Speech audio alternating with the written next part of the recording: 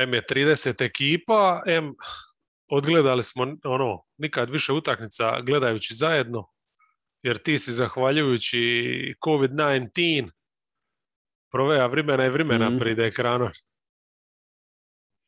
Ja igram samo izolacijsku košarku.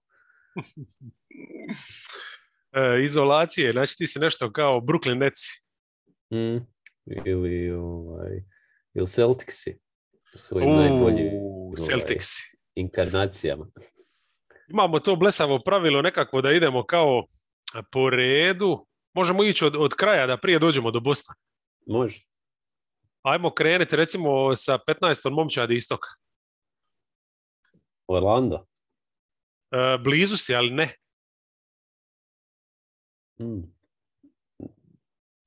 Ko je? Detroit.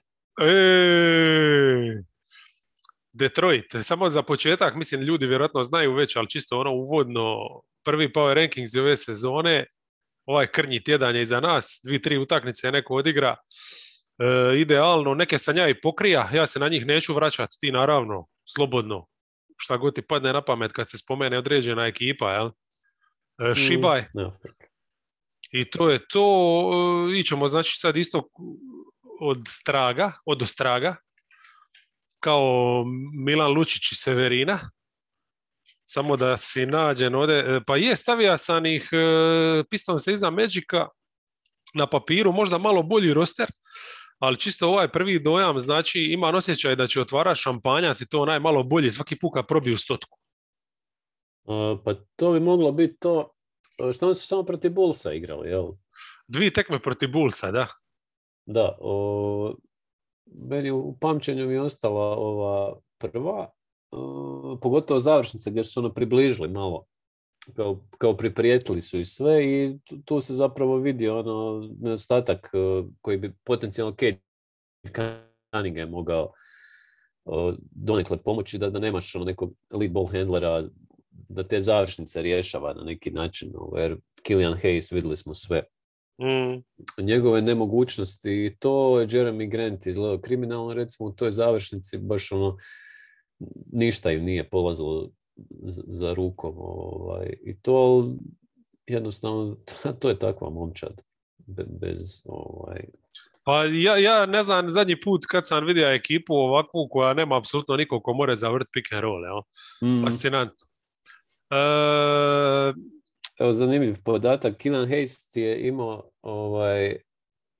kako su 76 poena na 100 posjeda s njim su ne, pa mislim da on ne zna je li zabija išta. Užasan je i ono što je meni bitno, znači ne forsiraju ga. Znači čak i kad je na parketu ne daju mu loptu, a to sad, ovi post-upovi, izolacije, jeli, to te ne može odvesti do neke razine. Ono što imaju je energija, znači tu su stvarno solidni, nema šta, fajtaju se, bore se i to je to, jel? Ali mislim, evo, recimo ova druga utakmica protiv Bullsa ima doslovno jednu jedinu natuknicu, a to je da su cijelu večer zabili 5 trica. To je rak rana, tu Cade neće pomoći vjerojatno puno, mislim, opet će oni isfurati obranu dobru pod Caseyem, to je već postao neki standard i mislim tako su se i vratili u ovu prvu utakmicu ili u krajnjoj liniji. Da, energija nije upitna, jel? Ali eto, od ovih 5 trica, 3 su došle u trash time-u kad su Bullsi već otišli tako da. I ne zaboravim, sa Dick Bay mislim da je zabio za sad samo 1 tricu ove sezone, on je ipak možda u toj startnoj petorici najbolji šuter, odnosno sigurno je najbolji. Je. Evo, Orlando 14, znači čisto zbog ove pobjede protiv New Yorka, gdje su stvarno junački. Pa junački, ok, mislim, bilo je tu totalnih i blesavosti, tipa od toga da isključivo su potezali trice, nisu baš imali neke sad ideje, ali opet s druge strane, recimo, 3 utakmice su iza i ovo je prva utakmica bila gdje sam vidio od Sagsa nešto konačno na pick and rollu da je napravio. Eto, tako da to je jedan korak pozitivan, ali isto tako vidiš, mislim, koliko god činjenica je da su njima Nixi pustili da igraju do jedne razine, toliko opet kad su osjetili da mogu iskoristili su to. Znači, to je ono što mi se kod njih sviđa, ali znači, ipak uvijek dolazi se s nekakvom ozbiljnošću, na posao. Pa, evo, ovo protiv Niksa, to je svježa od sinoć, baš utakmica. A mislim, tu je prije spomenuta energija, ta neka ipak polivalentnost, ne znam, ima i braća Wagner su nešto dala i Cole Anthony i Suggs i u obrani i u napadu je odigrao prvu koherentniju partiju ove sezone i Terence Ross tu igrao je kao Terence Ross kakvog sam ga ja zamišljao da će biti kad je dolazio sa Washingtona gdje je već studirao. Baš je bio isto kao i ostatak momčadi, živahan, brz, ulaz na skok, šut, dvokorak, trica, sve kretnje su bile klinički precizne. Što je bio na mjestima gdje je trebao i dobivao je savršene lopte i presudio je Nixima. Više dok se vratila startna petorka, više se nisu mogli vratiti nazad. Potpuno prelomili sam, ne znam, bilo +6 za Knicks ili 8. Na kraju zadnje četvrtine ovi su to na preokrenuli 12-14 koliko su zabili. Jer u biti utakmica je baš došla u tu neku fazu gdje kao ajde Knicksi će se izvući.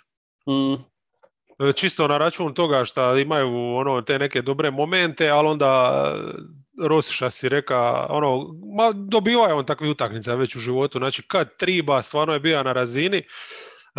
Ipak treba isto istaknuti ove igrače bez koji Rosova herojstva ne bila moguća, a to je ovi koji su držali u Orlando, recimo Cole Anthony.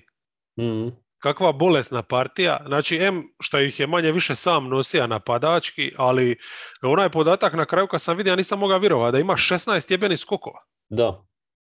Mislim, ne znam je li to govori više o njemu, nekom borbenosti, pristupu ili o tome kako su Knicksi igrali tu večer.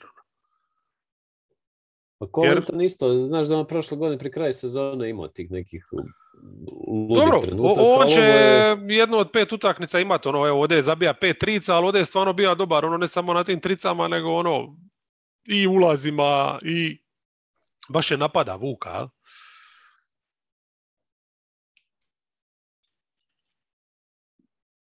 Jel imamo šta još za Magic prijaviti? Ništa, mislim to je to, ona utakmica prije, gdje su ih Knicksi razbili, to nije ni vrijedno spomena. Tu su izgledali jednako kao protiv Spursa, ovi kad su krenuli se odvajati, tu je jednostavno sve puklo. Tako da ova utakmica je ogroman iskorak bila. No? Pa ogroman je, da, kad spomeneš ovu prvu protiv San Antonija i tu prvu protiv Knicksa, zapravo su bili u igri samo prvi 5-6 minuta.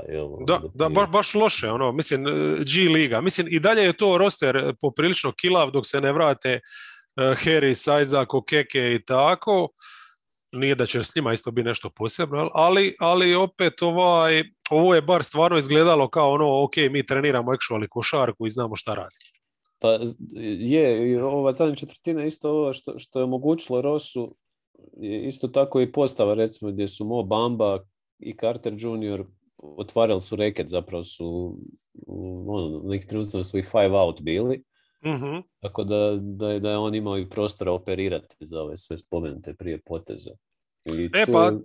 Drago mi je da se njih isto spomene, a stvarno zaslužuju biti spomenuti, to partnerstvo za sad pristojno izgleda i Doro Bamba je malo limitiran, ali vidi se tu i tamo da kuži nakon neke stvari, nije isključivo oslonjen na taj šut, a Carter tako, mislim, bilo bi idealno kad bi on bio taj šuter, kad bi mogli šta više bekova otvarati. Jel? Jer one situacije kad njemu spustiš loptu u sredinu, vidiš da to baš nije nešto na što se može osloniti. Cleveland. Znači, Cleveland ima tu dobrih minuta, pogotovo u ovoj zadnjoj pobjedi protiv Atlante, ali jednostavno, istok je takav da ne mogu biti iznad, mislim, za njih je uspjeh, znači biti iznad Orlanda i Detroita. 3 tekme, 2 prva poraza. Šta ja znam, evo recimo, imaš ti, ja se ni ne sjećam sa ona prva utakmica protiv koga je bila. Ili Charlotte ili... Ne, nije. Charlotte je bila druga, to definitivno znam, imam tu to otvoreno ovdje baš pred sobom. Da. Ne mogu sjetiti prve, ali znam da su izgubili. Meni je kod Clevelanda najugodnije iznenađenje Mobley definitivno. zato što sam ga nekako, gledajući ga mislim, vrlo malo, naravno, u ovoj ljetnoj ligi predsezoni, onako djelo mi je pretanko da bi mogao imati neki učinak u igri Cavaliersa, ali ovo što sam vidio je stvarno impresivno bilo i način na koji su recimo razmontirali Atlantu početkom treće četvrtine je bio stvarno jedna onako partija koju bi tokom sezone oni mogli vrtiti sebi kao neku motivaciju u stilu yes we can.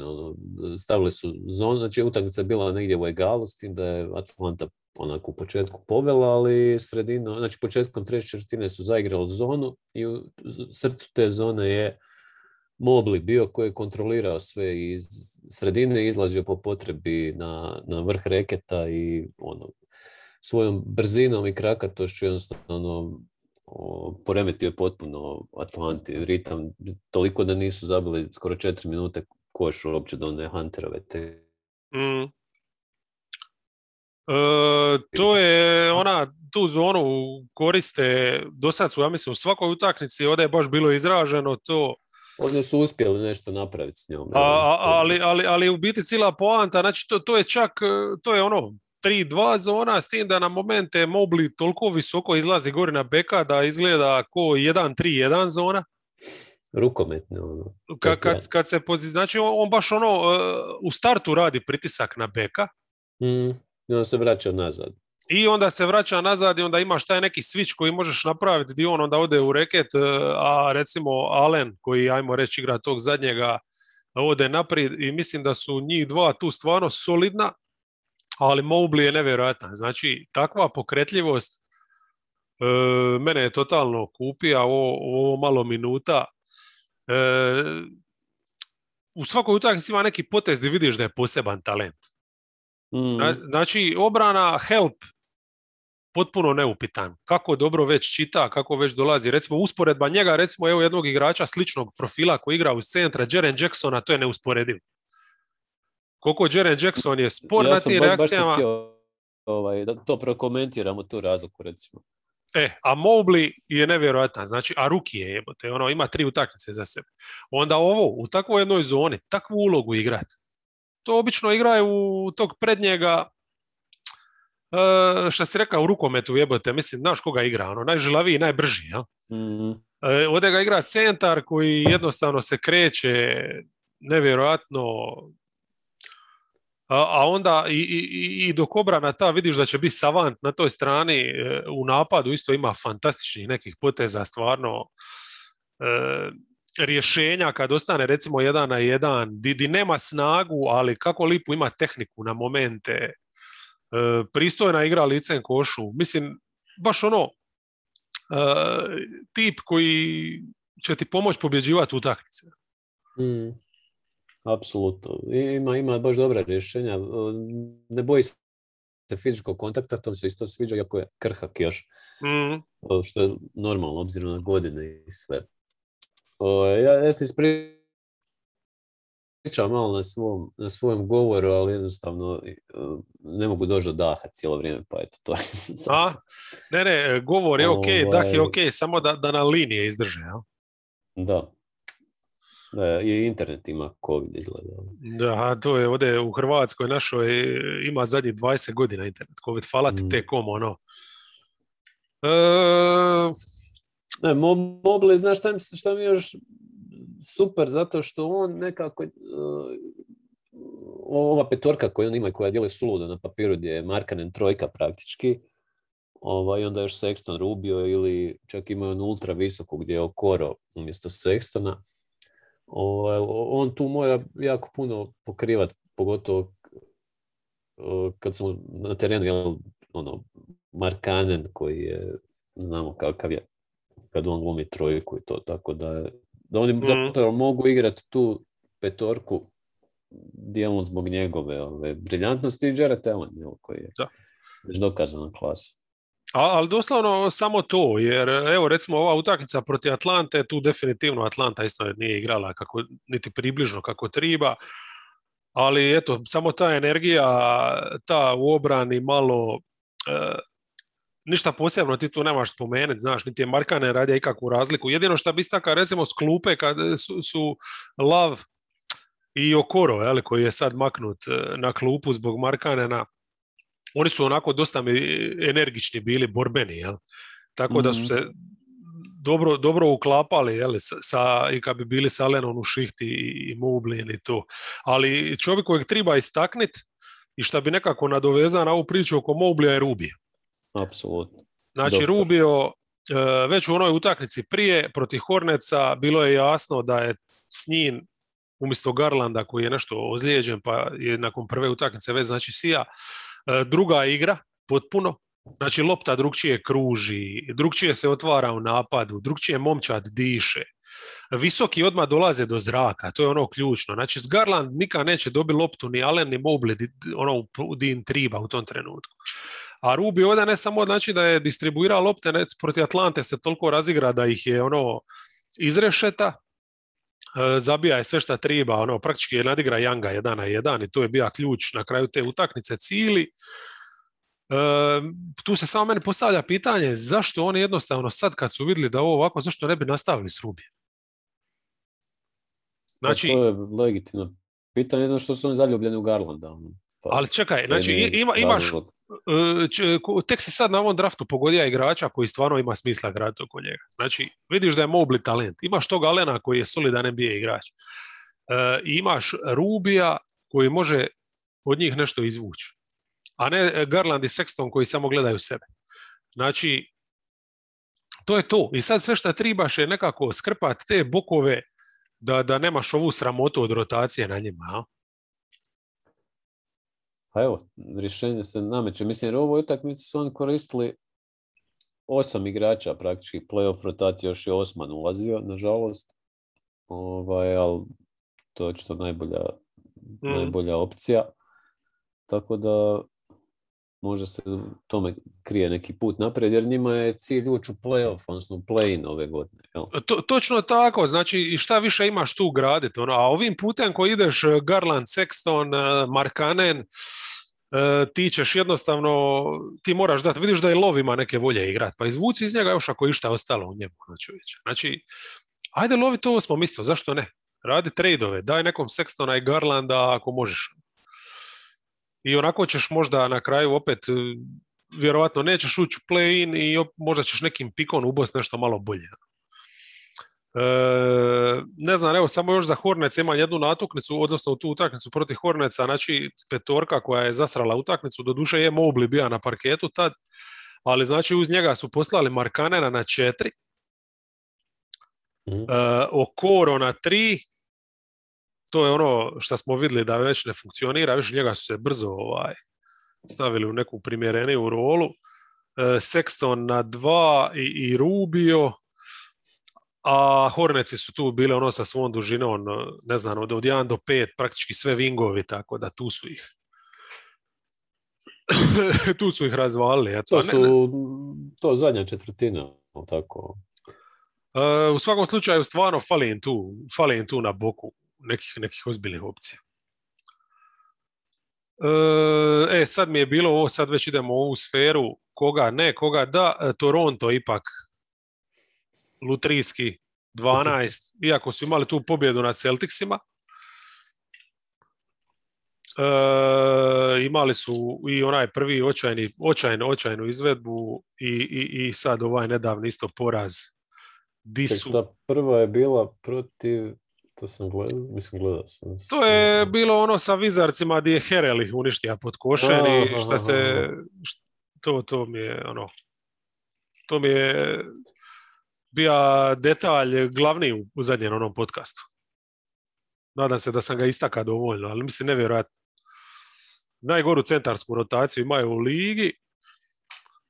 Evo Dallas, nekakvom izdanju, u kakvom je došao, svejedno za njih je bio ono nedostižni ideal, znači jebi ga napadački to pratit sa ovako upitnim tricaškim rosterom, znači imali su 30% za tricu, klupa je ubacila 15 poena, i čak i ta obrana, recimo, koja je protiv Bostona djelovala na nekoj razini, protiv Dallasa činje igra malo bolje od onog šta je Boston pružija, nije imala šanse izdržati.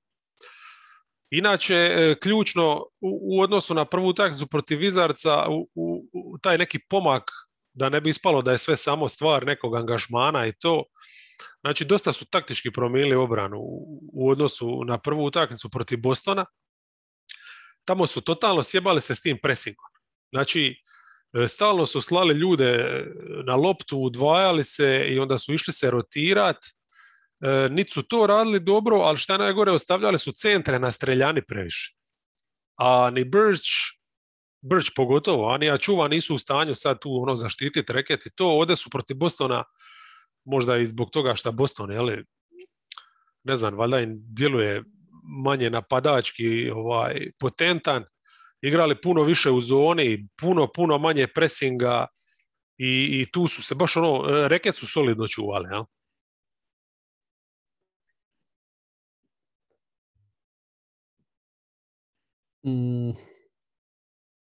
Toronto.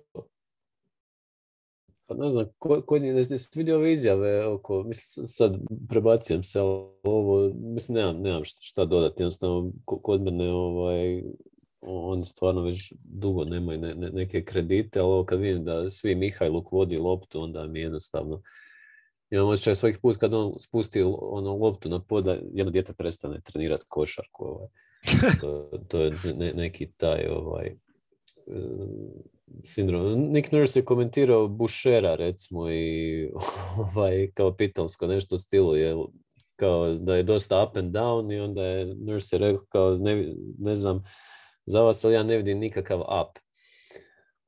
I onda je nastavio komentirati da mora biti bolji to sve. Pa on ni lani nije Bouchera baš volija, tako da... Tako. Nastavlja se ta ljubavna saga. Ali bitno mi je da Nurse voli Barnesa, koje je stvarno masu ovlasti, mali je protiv Bostona pokazao, znači da nije stvar samo ulaza energije. Jedan od rijetkih igrača koji je tamo čak nešto uspija i zabit, makar s polu distance, 1-1 i općenito na svakoj utakmici ima 3-4 fantastična poteza. Za sad mi je čak više u napadu nego u obrani, još iako vidiš da je u obrani to klasa. Dobro, obrani još mora. Mislim, zafrkano je tom nekom vanjskom igrati obranu kad su ti centri takvi kakvi jesu. Znaš, očito nema ko. Iza su, mislim, Birch je journeyman, a Čiuva je još zelen. Tako. Ali dobro, razvija se ovo što kaže za poteze izvanredne. Mislim, sviđa mi se energija koja mi ide na koš, ima dobra rješenja oko obruča. Šut s polu distance, apsolutno iznenađenje, to je Celtic se uneredilo, tako da u nekom tandemu sa Anunobijem stvarno imaju onako jednu dobru osovinu. Iako, mislim, recimo kod Anunobija mi je svake godine se govori o tom nekom iskoraku potencijala. Ja nisam nikad vidio kod njega šta bi on to trebao nastati. Mislim, ovo sad što je vrlo dobar 3&D igrač, ali ne vidim da bi on mogao postati nešto više od toga, neki kreator i to, ne znam. Šta si ti vidio od njega ove 3 tekme? Ništa, uvijek isto. Vidim da ima veće ovlasti, da se odlučuje s obzirom da ni nema drugih potrošača, puno više na ulaze, recimo na agresivnije u toj situaciji, ali recimo Barnes je već sad na tim ulazima za klasu iznad njega što se tiče rješenja. Anunobi može ići samo pravocrtno na kontakt. A diže se recimo na šut. Ne mora samo biti u spot-upu, znači može iz neke akcije ili čak iz 1-1 potegnuti iz driblinga i tako. Znači, to je to. Ali prirodniji je igrač. Ne, za Anunobija sad govorim. Aha, za Anunobija. Da čak i na šutu je agresivniji, to. Da. Za ovu tricu, jel? Znači, to je jedino što vidim. On je i dalje taj isti, ali evo malo sad, obzirom na kontekst, sad vjerojatno ćemo zbog tog patiti neke brojke i to, ali nema on tu kreativnu crtu. To jednostavno... Barnes je tu klasa iznad, definitivno. I ne misli samo kreativnu crtu za čitati igru i razigravati, nego baš u tim rješenjima. Ali na kraju krajeva, kad pogledaš s Jakama, i on je 2-3 trika ima i to je sve. Kad pročitaš njih, ono. To su ti igrači koji jednostavno nemaju, ne znam kako bi to nazvao, nemaju osjećaj za igru na taj način. Ali su dobri, evo recimo Toronto je na tu energiju, mislim, pazi, dobro, mislim, ovu utakmicu treba pripisati Bostonu, koji im je inače sljedeći, by the way. Znači, i 11. su, što znači da su izvan play-ina, ali dobro, to je samo prvi tjedan. Ali oni su tu na energiju jednostavno napadali i urili, pa mislim, na čuvanje par tranzicija istrča sam, doslovno. Od koša do koša zakuca. Znači, samo što su imali puls, oni su bili bolji od Bostona ovu večer. I to je to, mislim, nema tu ništa drugo se vidi. Ti vidiš da će oni u napadu rudariti, da je to jednostavno momčad osuđena na to su očiti limiti, jeli, što se tiče talenta i dubine. Jedino što bi još za njih spomenuo, prema što priđemo na Boston, je da eto, već u drugoj utakmici Nurse je i postavu promijenio, mrtvog Dragića je maka, jeli, stavija je Trenta, mada Trent isto je ono... Trent je gunner, barem ima noge. Barem je mlad, upravo tako. Da. Mislim, I želi biti tamo, jel? Da. Možda kod bekovske linije treba spomenuti Van Lita, koji sad u ovom je dosta nezahvalan kontekst, gdje ono sada razotkriven na neki način i šuterske brojke su mu do ove utakmice s Bostonom bile stvarno loše. Ali tu će morati tražiti neko pojačanje. A Boston, kakva će ovom pojačanja mora tražiti? Znači, mislim, dobro, daleko od toga da mi njih otpisujemo, ali to je nevjerojatno, znači da je to ista ekipa. Je, sve isto. Isto, znači taj napad je... Ne znam šta su oni s ovim potezima tili. Napad je... možemo ići po temama nekim. Što se tiče napada, recimo protiv Knicksa je bila očita neka tendencija da se poveća to kruženje lopte i tu stvarno svi su imali neki taj kolektivni trud, ajmo reći. I to je donekle uspjevalo i to je uspjelo i protiv Houstona je bilo neki ti trenutaka, protiv Toronta manje. Ali recimo da napad manje bitan. Rekao bih da je manji problem. Tu meni je ogroman problem obrana i dalje, a zato je Udoka i doveden. Sad ćemo vidjeti koliko će treba da se to posluži, međutim obrana, prvo što mi je užasno, što je se vidjelo na utakmici spomenuto je sa Torontom, ali i protiv Knicksa, znači obrana reketa nepostojeća, gdje su ti obe momčadi radile što god su htjele, i obrana tranzicije, odnosno nepostojanje tranzicije. Mislim, Knicks su se vratili u utakmicu kad je Randall blokirao sve puteve prema košu i bacio one kontre koje Topin i RJ Barrett su istrčavali to. Tako da to onda neke te stvari koje, ne znam, odlasci ispod bloka Fournier u kojih izrešeto, evo, ne znam, to su kardinalne greške, rekao bih. Mislim, šta nije fascinantno, recimo, imaš takve atlete na krilima, tako slabo braniš tranziciju, imaš dva centra praktični startna reket je Šupalj, mislim, ne kužim to. Ova utakmica protiv Toronta jedini koji je donekle nešto radio je bio Horford. Kad bi se on maka s parketa, to je bio užas. Opet s druge strane, recimo, činje Horford se maka i umjesto njega kad je uša Schroeder, napad je malo živnija. Jer njima fali isto tako neki playmaker koji je vižljas, kako bi rekao, koji je igra, jer kod njih je sve prestatično.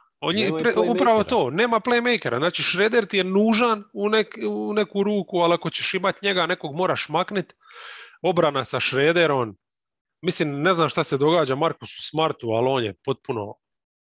Ima evo i jednu ovu sad četvrtinu protiv Rocketsa, gdje su zaigrali to malo u trećoj obrane, gdje su on i Tatum, ajmo reći, stvarno pokazali malo impulsa, usporili svoje bekove Rocketsa i praktički su na račun te četvrtine dobili. Da. A mislim, Rockets takva momčad koji dovoljno ti je 10 minuta, mislim 5 minuta. Ali protiv Toronta nije bilo niti sekunde, ti znači vidiš da gubiš, da gaziš i to i jednostavno Tatumove neke reakcije, recimo... Imali su oni, imali su dobar period i to mi je nevjerojatno da nisu kapitalizirali. To mi je najgore, jer su imali dobar taj period treće četvrtine gdje su se vratili u utakmicu i onda kad su trebali ono prelomiti su onda se opet izgubili loptu i pustili kontru. I Tatum je prigovarao sucu umjesto da se vraća u obranu. Jel? Pa točno to sam mislio. Da. Mislim, to je strašno. Mislim, primiš jeftine poene, a to ti je situacija što si rekao da ti se lomi jebote. Kako to ne možeš prepoznati? Baš su nekako primadone. Šta ja znam? Manje više smo to sve istakli, imali ovdje šta je još? Pa Jaylen Brown, kako je ušao to protiv Knicksa, nestvarno. Da, protiv Toronta ga nije ni bilo. Ma ovdje, da, 9 poena, ništa i onda zbog tog koljena sad kojega je prije nešto mučilo. Ali dobro, evo, protiv Houstona je bar Tatum dobro izgleda, raspuca se. Pobjesnio protiv Houstona. Baš se vidjelo u nekim potezima gdje doslovno je Kobe-evski je rješavao situaciju, izvrstan je bio na oba kraja parketa. Baš je. Mislim, kako bih rekao, ja za Boston s jedne strane ovo je sve zabrinjavajuće, s druge strane dok imaš Tatuma u Browna imaš stvarno dobru osnovu i ako ovaj trener išta zna, a to još ne znamo. Mislim, kao head coach, mislim, da vidimo šta on može napraviti, jer ta obrana je ključna stvar koju mora riješiti. Tu, evo, ne znam, Grant Williamsa bi trebalo pohvaliti. Apsolutno. Jer stvarno on je taj glue guy koji igra što god treba praktički na oba kraja parketa i protiv Knicksa je bio izvrstan i mislim, u svakoj utakmici nešto dobro protiv Houstona sa tricama je isto bio jedan od ključnih. No. Za sad ima 9-13 trice, protiv Houstona je gađa 5-7, čak je normalno u doka u traženju nekog s pulsom i njemu da dosta minuta i protiv Toronta. Normalno se uklopija se i sam u to neko sivilo, ali to mi je donekle simptomatično. Jel? Znači ti stvarno ne znaš ovdje još uvijek šta, kako, di. Još se oni traže dosta. To neće biti lako iskombinirati. Horford, Robert Williams. Horford, koliko god se voli izvlačiti, stvarno, on praktički živi sad na perimetru. Jel? Ali ako ne uspiješ ubaciti tricu, zaludu ti taj život na perimetru. Tako da tu nema neke svrhe, ali opet njega moraš imati, jer on je defanzivno za Roberta Williamsa još uvijek klasa. Robert Williams stvarno zna imati lipu bananu i on na atleticizam može toga napraviti, ali što se tiče nekakvog zadnjeg čovjeka da igra korektora i to nije njegov forte. Pa to je falo protiv Knicksa upravo to, znaš. Ali toga IQ-a nekako. Da. Mislim, prvenstveno reket od toga da zabije lakat i da ne moraš ti nužno blokirati, ali da otrežaš šut. Dobro, Horford je bio u dobrom ritmu u predsezoni, malo ga je sjebalo to što je zbog covida propustio, eto i prvu utakmicu i to, ali on će se brzo vratiti. Ne znam, ali opet kažem ti taj šuterski onda aspekt kad imaš njega na parketu i Williamsa, evo recimo Toronto igra tako više zonu, odnosno zabužaju se u reket i ti si tu ispod prosječan napad u tim situacijama. Protiv jednog Toronta. Tako da baš će mi biti zanimljivo vidjeti kakve on misli tu postave i tako. Kako naći balans. Večera su u Charlotteu da vidimo protiv jedne od najvrućih momčadi kako će reagirati. Isuse Bože, zamisli njihova obrana tranzicije protiv Hornetsa. No, to će biti masakr, ja mislim. Već sad, ako neko nije... Već će izaći. Ne znam, možda se probudi. Evo ga, sad idemo da play-in ekipu i tu sam se sam mislio, ima puno ovih kandidata. Na kraju sam 10 stavio Chicago. Chicago ima 3-0, ali su imali raspored koji je sprdačina. Ne znam, jesu tebe oduševili ići?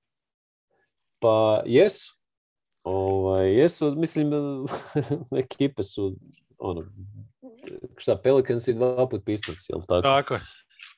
Da, to nije stvarno neko mjerilo, ali meni se sviđa neka taj gušt kojim oni igraju. Ta neka dobra vibra mi je, evo, ne znam, je li to zbog Lonzo Balla, je li to taj efekt ko što je nekada Rubio znao preporoditi cijelu momčad svojim tim dodavanjima, pa onda svi odjednom postanu nesebični, tako mi je ovdje taj Lonzo / Rubio efekt kao da je na dijelu i lopta stvarno prekrasno kruži, mislim, tako da to je uvijek neko koji sve tjedan igraju protiv Toronta, Knicksa i Ute i ove zadnje dvije utakmice, ako stignem ću baš pozorno gledati da vidim protiv pravi protivnika šta će napraviti. Pa, eto, ajmo reći da znači ovdje su isključivo na račun toga šta dojam nije bio neki, bez obzira šta se Pistonsi trude i Pelikansi daleko od toga da se ne fajtaju koliko mogu. Ipak to nisu obrane koje bi te tribale držati relativno ovako u skromnom učinku, reka bi. Uh-huh. Bilo je stvarno neki perioda di su se mučili, recimo njihov half court neki kad je udarna ta postava, to mi je malo previše Lavin, Vučević pik igre. Uh-huh. Ali dobro, ne vidim neku tu, DeRozan mi tu nema jasnu rolu, Ball mi isto nije tu iskorišten i tako. Volio bi recimo da Lavina više koriste ko Sansi šta koriste Bookera, a ne da isključivo njemu u tim situacijama onda daju loptu, ali polako to se zahuktava. Ono što je pozitivno, mada opet kažem, protivnici su takvi da možda ta obrana neće raditi razliku protiv boljih ekipa, ali ovdje je radila razliku. Znači energetski stvarno ono što si rekao, gušt se osjeti. Evo recimo u drugoj utakmici protiv Detroita iz nekog razloga opet su dali malom do Sunmu šansu. Mm-hmm. Recimo protiv Pelikansa nije ni igra praktički.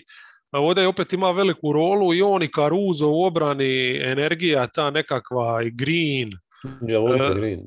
Da, ali to je baš ono što je trebalo. Igrali su drugu večer back to backa. Koliko god da se nisu izmorili protiv Pelikansa, baš odeti utakmica ti klupa triba i klupa se pojavila i razvalila. Jel? A starteri su imali taj neki moment protiv Pelikansa, u principu Lavini, kad je krenija bombardirati, dobija je utakmicu, nije dvojbi nekih bilo, opet mi se svidjela klupa, gdje je sad Brown dobija puno veću rolu umjesto ovog malog do Sunmua. Šta si rekao Lonzo, evo, pogotovo protiv bivše momčadi, baš se vidjelo da uživa. I onda kad na kraju poluvremena bacaju postavu Ball, Caruso, Lavin, DeRozan i Vučević. Ja. Da je DeRozan nominalna četvorka. Tako je, to recimo želim vidjeti baš ovo protiv jačih protivnika, može li to funkcionirati? Pa protiv Ute će biti izvrsno, zato što je taman dobar matchup, DeRozan Babo, jel? Na četvorci. 2 Babeta. 9 Vizarci. Oni su odigrali samo 2 utakmice, ovu jednu gdje su razvalili Toronto smo već spomenuli, znači ništa se puno nije vidjelo, u ovoj drugoj čak bila nije bilo. To je bio ovaj Run and Gun festival protiv Pacersa. A? Da. Dinwiddie bio jednostavno nevjerojatan. Je, sjajan. Baš ga je guš bio gledan. Gazda, vratio se. Baš, mislim, ne da se vratio, nego mi je izgleda bolje nego ikad. Prvenstveno šuterski. Ubacio je 6 trica kao da su ništa. U završnici je pogodio sve što je tribalo. Ulazija je kako je tribalo. Kuz ga je dobro pratija i onaj jedan detalj, znači protiv Toronta je Harrell razvalija. Ovdje je isto bio vrlo dobar i to protiv puno težih protivnika. Jel? Protiv pravi centara. Iznudio je slobodnih, ubacio je svoje i recimo ono što je fascinantno bilo da ta postava, ja sam u predsezoni bio totalno skeptičan prema dvojcu Bertans Harrell, ali evo ovdje su znači ovaj tricama, ovaj rolanjen, jednostavno koliko god su rupe na jednoj strani parketa, toliko su zajebani na drugoj kad funkcionira sve. Ja? Evo kad ti Bertans ubaci svoju kvotu trica, jebote, to je veliki plus. Njima jednostavno mora, jer bez Bila nemaju dovoljno jednostavno vatrene moći. Ovo što se Kuzmu spomenuo, ne znam,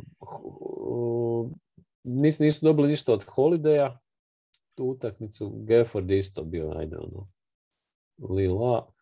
Neto, recimo, isto dobra partija. Klupa meni je izuzetno iznenađujuće, eto, korisna. Ja sam stvarno bio skeptičan da će ona moći šta preživjeti, ali što tako je lako trpat da ono, za sad je to sve šta im treba. Indiana je ispred njih, iako su izgubili. Jer Indiana je praktički mogla imati 3-0. Da, mogli su 3-0 komotno, jer su izgubili doslovno utakmicu za 1 poen i od Wizardsa i od Hornetsa, da. Meni je to bila najljepša s tim da tako je, ta protiv Hornetsa ipak su bile ono gušće ovdje su smanjili ono sa zadnjim šutom na tu neku ono razliku, ali tamo protiv Hornetsa su doslovno ono bili in. I onda su stvarno lipo nadigrali u ovoj zadnjoj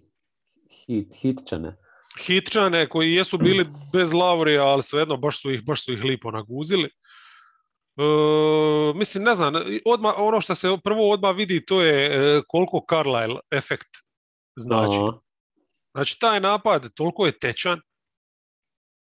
Ti kad vidiš Sabonisa, koje je to kretanje. Znači, lani je znalo biti situacija gdje on po 5 sekundi se okreće na pivotu, dik, šta, kako, hoće li mu ko utrčati ovo, ono, ovdje nema toga, ovdje sve ide po špagi. Znači, odmah ide give and go, ako postavi pick rolla se ili otvara, ako dobije loptu na laktu, odmah ima katera, nema tu sad nekoga improvizacije, nego se točno zna šta ko radi u određenom trenutku. Meni oni svi izgledaju ono 20% bolje. Turner protiv Miami nije briljirao, ali je zato zabio 40 Wizardsima. Strašan je bio. U napadu, znači, otvara reket, igra praktički. On igra 3&B, 3 blokade. To mu je uloga kod Carlisle. Teško je reći da igra D, ali tamo niko ne igra D trenutno. Ali ovo što radi najbolje, radi to kako treba u napadu, ima mjesto, otvara automatski prostor sa Bonisu, što smo i vidjeli u predsezoni, i Brogdon je sjajan. Brogdon stvarno kod diligent napada izvanredan u ovoj ulozi i zabija, točno dozira kad treba zabijati. Nisu mu sad postoci nešto, ali to možemo pripisati tome jednostavno da vrlo malo toga s klupe dobivaju, odnosno fale im ipak 2 startera. Tako i to i Duarte, mislim da to moramo spomenuti, da je frajer ušao u ruki sezonu kao iskusni veteran, što u neku ruku je sad 24 godine ruki, ali lik je fantastičan, mislim, ne znam s kim ga usporedio, Tyler Hero, evo, igrao je protiv njega, pa je to taj neki tip revolveraša, Duarte ima puno mi je bolji, nekako tečni, i pogotovo mi je drago jer je mrskom PJ Tuckeru zabio tricu u facu, najviše trebalo. Pa ja sam Duarte, stvarno top 10 mi je bio igrač na draftu od još ne znam kojeg mjeseca, i vidiš da je to plug and play igrač. Ali nisam, ovo očekivao ni pod razno, jer znači ovdje nije stvar, ja sam očekivao spot up igrača koji će moći strčati iz bloka, kojem ćeš morati napraviti prostor, to, ali on ovdje pokazuje da on može sam sebi kreirati šut, što mi je van pameti. Dobro, iskren treba biti reći da je 21 loptu ispuca protiv Hita, a? Dobro. Ali to je bilo stvarno situacija gdje je bila, ja gledam da su nakon 2 takve utakmice koje su odigrali prve, a to čisti run and gun, još su ovdje igrali drugu večer back to backa doma, oni su morali nešto poslati na parket, jednostavno morali su izvući neku energiju. I Carlisle je ovdje, recimo, za razliku od prve 2 utakmice dosta proširija rotaciju. Je, dodao je Brissetta. I Brissett je na kraju vratio je energijom u oba smjera, znači pritisak na obruč, obrana odličan. Lemb je konačno nešto zabija. McConnell je u pick and rollu isto dobija prilike nešto vrti da se malo Brogdon odmori. I to, ono, naš, ako ti sad ne možeš jahati ni Sabonisa, ni Brogdona, šta ćeš, ajmo Duarte udat? I tu je bilo stvarno njegovih fantastičnih. Znači, igra njegova s polu distance je na razini skorera. Prva klasa je to, nema uopće... To je baš ono, wow, jebot. Ti kad vidiš kad on spusti loptu na pod, mislim, mene on kupio pred sezoni, ono sa jedan, dobro, znaš da se ja lak zakupiti, sa 2-3 poteza neka, ali ovo što demonstrira, sad nije to da je on ušao sa drugom postavom i da je napravio par nekih dobrih stvari, nego on igra protiv najjače postave, jedne od najboljih obrana u ligi, protiv Majamija, i bez problema napada. Još, recimo, to kad je zabio PJ Tuckeru tricu, on je htio ići na Adebaja, ali su mu tako nekako blok stavili da je onda mu je Tucker izašao, onda rekao ok, fuck it, i onda mu je zveknuo tricu u facu, ali hoću reći, on ne preza od toga da ide na bilo kojeg obrane. Mislim, ne bira matchupe, jednostavno. Adebayo, ok, idem na Adebaja. Da, ta trica definitivno riješila utakmicu. Mislim, spominjem samo tu tricu, bilo masu drugi dobri poteza. Ali u takvom momentu imat muda, znači to potegnit, apsolutno je. Isto još... Imali, znaš, 3 poraza, odnosno prva 2 poraza stvarno su, evo što smo rekli, mogu su imati 3-0 i na back-to-back doma.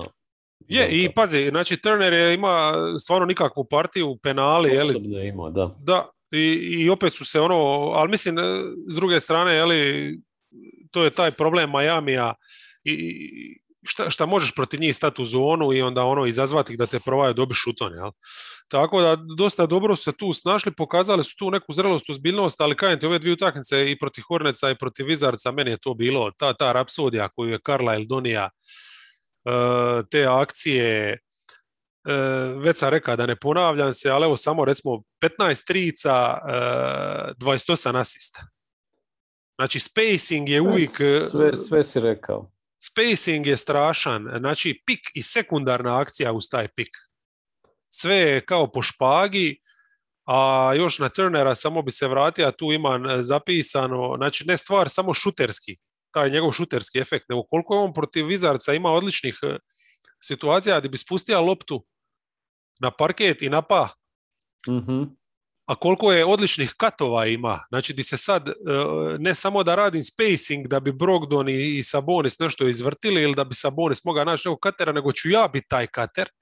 Znači, čitanje situacija, ubacivanje, tranzicija isto koliko je trča. Tako da, mislim, on je preporođen za sad pod Carlisleom. Ja? Možda konačno vidimo njegov potencijal kojeg nisu znali ni Nate, ni Bjorgren izvući. Ne, kretnja, kod Carlisle kretanje, IQ, mislim, drago mi da se ovo sve istaknuo jer je NBA se načelno smatra igračkom ligom, ali ovdje itekako vidi potpis trenera, za razliku od, mislim, imamo hrpu novih trenera, dosta njih mi nije ostalo neki prvi dojam, odnosno nisam vidio ništa novoga. Da, ili su pokvarili neke stvari. Šta je opet pečat? Da, i to je isto. Osvrnut ćemo se tokom emisije i na te. Sljedeći su Hornetsi, znači 7. Ekipa gdje sam bio skeptičan i još uvijek sam. Da li oni mogu odigrati obranu? Da li mogu odigrati obranu, ali za sad neki ti strahovi da će napad biti problem nestali su. Znači, oni su jednostavno prigrlili potpuno taj svoj identitet, još su ga nabrijali dodatno. Run and gun, niske postave, haklanje, Lonzo Ball, Lamelo Ball za klasu bolji. Znači, Miles Bridges za klasu bolji. Ali kod Lamela mi je, znači, na ulazu se točno vidi koliko je on lani imao onih ulaza di baci ciglu, koja ne ide nigdi. A sad je to efikasno. To znači ima i floater i tablo puno bolje koristi. Ne znam, mislim, vidi se da je na tome radio, što je jako, jako bitan je taj dio kad si playmaker koji će se sjuriti u sredinu da imaš da to možeš finiširati. Ja? Meni se svidilo, recimo, protiv Knicksa imao kad je fullo cijeli koš, ne, protiv Brooklyna, sinoć ova utakmica, pa ono promaš cijeli koš, a uopće ga airball ima i uopće ga ne dira to. Nastavlja šutirati, što je dobra stvar. Ovo što si rekao za finiširanog obruča, apsolutno, mislim, tu treba spomenuti, recimo, ako gledamo velike playmakere današnjice, znači i Lillard i Steph onog trenutka kad su savladali taj dio igre, jer nisu obojica došli s tako profinjenim igrom kao što ih sada vidimo, to im je otvorilo sve praktički. Tako da ovdje ne kažem da će on doći na taj nivo drugčije profil igrača, ali to je to. Imaš triple threats. Mislim, znaš šta je, ona momente još obranu može zaspati ovo ono nešto, ali ima potencijal. Evo recimo ova utakmica protiv Clevelanda, gdje smo ispomenuli, odnosno spomenuo se da su oni u četvrtoj zaigrali. Sa onom postavom gdje su Cavsi odgovorili s totalno jednom pogrešnom, petorkom, koja nije imala za njih odgovor. Tu je točno vidiš te mi smećeve, znaš, na jednoj strani Okoro ide čuva Hayward. No. Na drugoj strani Markkanen, Bridges. Mislim, to je nebo i zemlja razlika u atleticizmu. Jel? Ali ono što je recimo bilo meni zanimljivo, da ti onda imaš situacije gdje je ball i gdje bez problema ball svića na Moblija na piku. I to je ta njihova dužina, te postave koju smo vidjeli protiv Netsa, doduše ovaj put ne u završnici, s bolom. Jer je Ish Smith poludio. Jer je Ish Smith poludio, ali su imali nešto slično, znači imali su opet hrpu tih krila, znači Bridges, Oubre, Martin je ovaj put bio fantastičan, jel? Defanzivno. Martin, tako. To govoriš protiv Netsa. Sad protiv Netsa, da. Ali hoću reći to bogatstvo tih krilnih igrača. Jalen McDaniels, kojeg možeš izvući na 5-10 minuta da ti smeta dužinom. Tako da bija sam skeptičan prema klupi, pogotovo sa Smithom, ali evo, recimo, ogromna stvar, Bouknighta nema u rotaciji, nema potrebe za njim. I to je to. To mislim, evo, pazi, sve ovo, mislim, žao mi je da si stavio na ovo nisko 7. mjesto, zato što ovo im je najbolji start u povijesti franšize. Ma daj, nikad nisu imali 3-0. Nisu nikad imali 3-0. I to sve napravo bez Terry Roziera, koji je igrao je vrlo kratko drugu utakmicu, jer je u predsezoni izvrnuo zglob jedne noge, onda je protiv, šta je to bilo, nije protiv Indijane, nego... Ne, protiv Clevelanda. Protiv Clevelanda je izvrnuo drugi zglob, tako da out je i večeras protiv Celticsa, tako da bez njega on je ipak bio prošle godine jedan od lidera ekipe, znači njega su pokrili bez problema iz osnovne. Još kad dođe on, to je stvarno izvrsna petorka, jer onda Ubret ide na klupu, i da, pa evo, baš ovo protiv Clevelanda, kad je Ubret sa klupe uđe on, Washington, Martin, pazi, to su ti igrači koji ti ulaze na 3, 4 i 5, odnosno na 2 po potrebi, 3, 4 i 5. Mislim, to je strašno, taj ritam koji oni mogu tu držati. I onda, ne znam, stvarno Hayward mi izgleda super. Evo, to protiv Clevelanda, on je s tricama opet bio bitan u prvoj utakmici, je isto prvo je Lamelo, zabija. Prva mi je baš ljepotica bila. Lamelo ih je, to je taj Lamelo efekt, se vratimo kratko na njega, gdje on stvarno publiku, digne sve, i publiku i suigrači sve, ali Hayward, iskustvo, njegov mid-range, karakteristični, koji smo toliko puta vidjeli, stvarno mrtav hladan, zabija sve, vrhunski. I Miles Bridges koji igra ko meta neka. On mi je zapravo, on i Lamelo su mi kao neki simboli tog novog Charlotta, evo. Definitivno. Energija, trčanje, sve. Pa evo recimo kako su razvalili Netse. Mislim, meni je prvo taj plan Netsa cijelu tu utakmicu od početka bio smrdljiv. Da su izabrali baš ovu utakmicu kao da će odustati od svoje velike, ajmo reći pod navodnike, big postave, jer sam znao odmah na šta to će ići. I stvarno, mislim, ti svičevi, pa onda Bridges ostane na malom igraču. To je smrt. Ne možeš ostaviti beka na Miles Bridgesu, čovječ. To, razvalili su ih na tome i šta ja znam, i onda ovo spomenuti Iš, jel, kad je krenio, ono što mi se svidilo, mislim, u biti me šokiralo da ga nisu vadili, jel? Znači, ne vraćaš Lamela Bola, nego ostavljaš Smitha, koji dalje ono razvaljuje M tranzicija, M Trice. ulazi, a duge dvice, ono, jel? Ja ne znam. Da, ali zabio jednu tricu, ali što nije apsolutno njegov forte, ali eto toliko je bio ono, u zoni. Puste me jebote da dođem na ono gdje se osjeća ugodno, a to je onako neki mid-range. I on se tamo lipo dize i neću ono, nikoga doslovno neću. 15%. Da. Tako da, eto, da mi je neko rekao da će Smith dobiti par utakmica ove sezone, rekao bi ok, ali da će dobiti baš protiv Netsa utakmicu, to mi je totalno ono blesavo. U svakom slučaju, baš su mi sviđa mi se to što su prigrlili su taj svoj identitet i nastavljaju i sad samo da ih ozlijede poštede da mogu imati ovu rotaciju. Ja? Mislim, koliko trenera bi vratilo Lamela? Pa svi. 29 vjerovatno. Svi. Znaš ko ne bi možda Greg. Da. Greg ne bi sigurno, i mislim Greg bi isto ovako igraču poput, ne znam, Cody Martina koji ima takvu večer defanzivno, ostavio bi njega isto šihtu duže, jel? Jer je zaslužio. Tako da Borrego vidi se od koga je učio.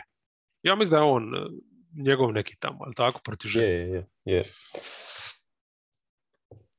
Ako nastave ovako, bit će puno više. Jel? Mislio sam se do duše čak i staviti na 6, stavio sam Nixe na 6.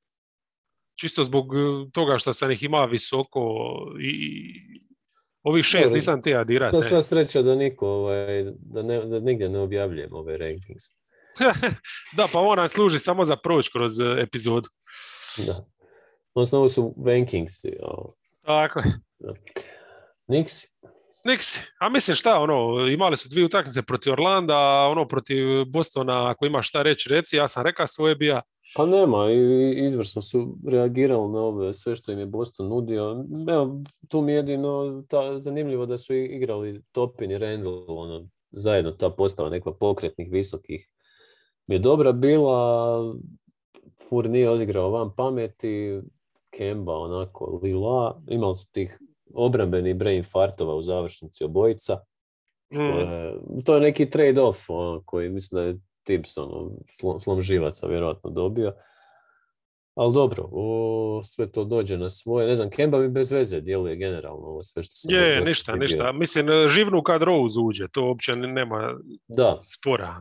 Fournier ovu zadnju kila vodi, a RJ Barrett mi se sve više sviđa. RJ Barrett je pravi. Mislim da evo, ta utakmica protiv Orlanda je pokazala kad seru trice, ja ne znam da su promašili jednu tu večer. Uvalili su 24 i to definitivno nisu Nixi kakve očekuješ, ali takvi večeri će biti sa ovakvim rosterom. To je sad nešto što će biti neko novo normalno za njih i oni su tu Orlando zgazili. Ali je onda kao neki uzvrat di se dogodi da Tipsova momčad vjerovatno, jel, pod dojmom te utakmice prije uđe bez neke energije, jel? Pa onda ne može zabiti te trice sad, ako je forsira uporno, pa onda ne znam, ovo što se spomeni, ako god je Randall Topin super su bili protiv Bostona, toliko su bili bez veze ovdje protiv Orlanda.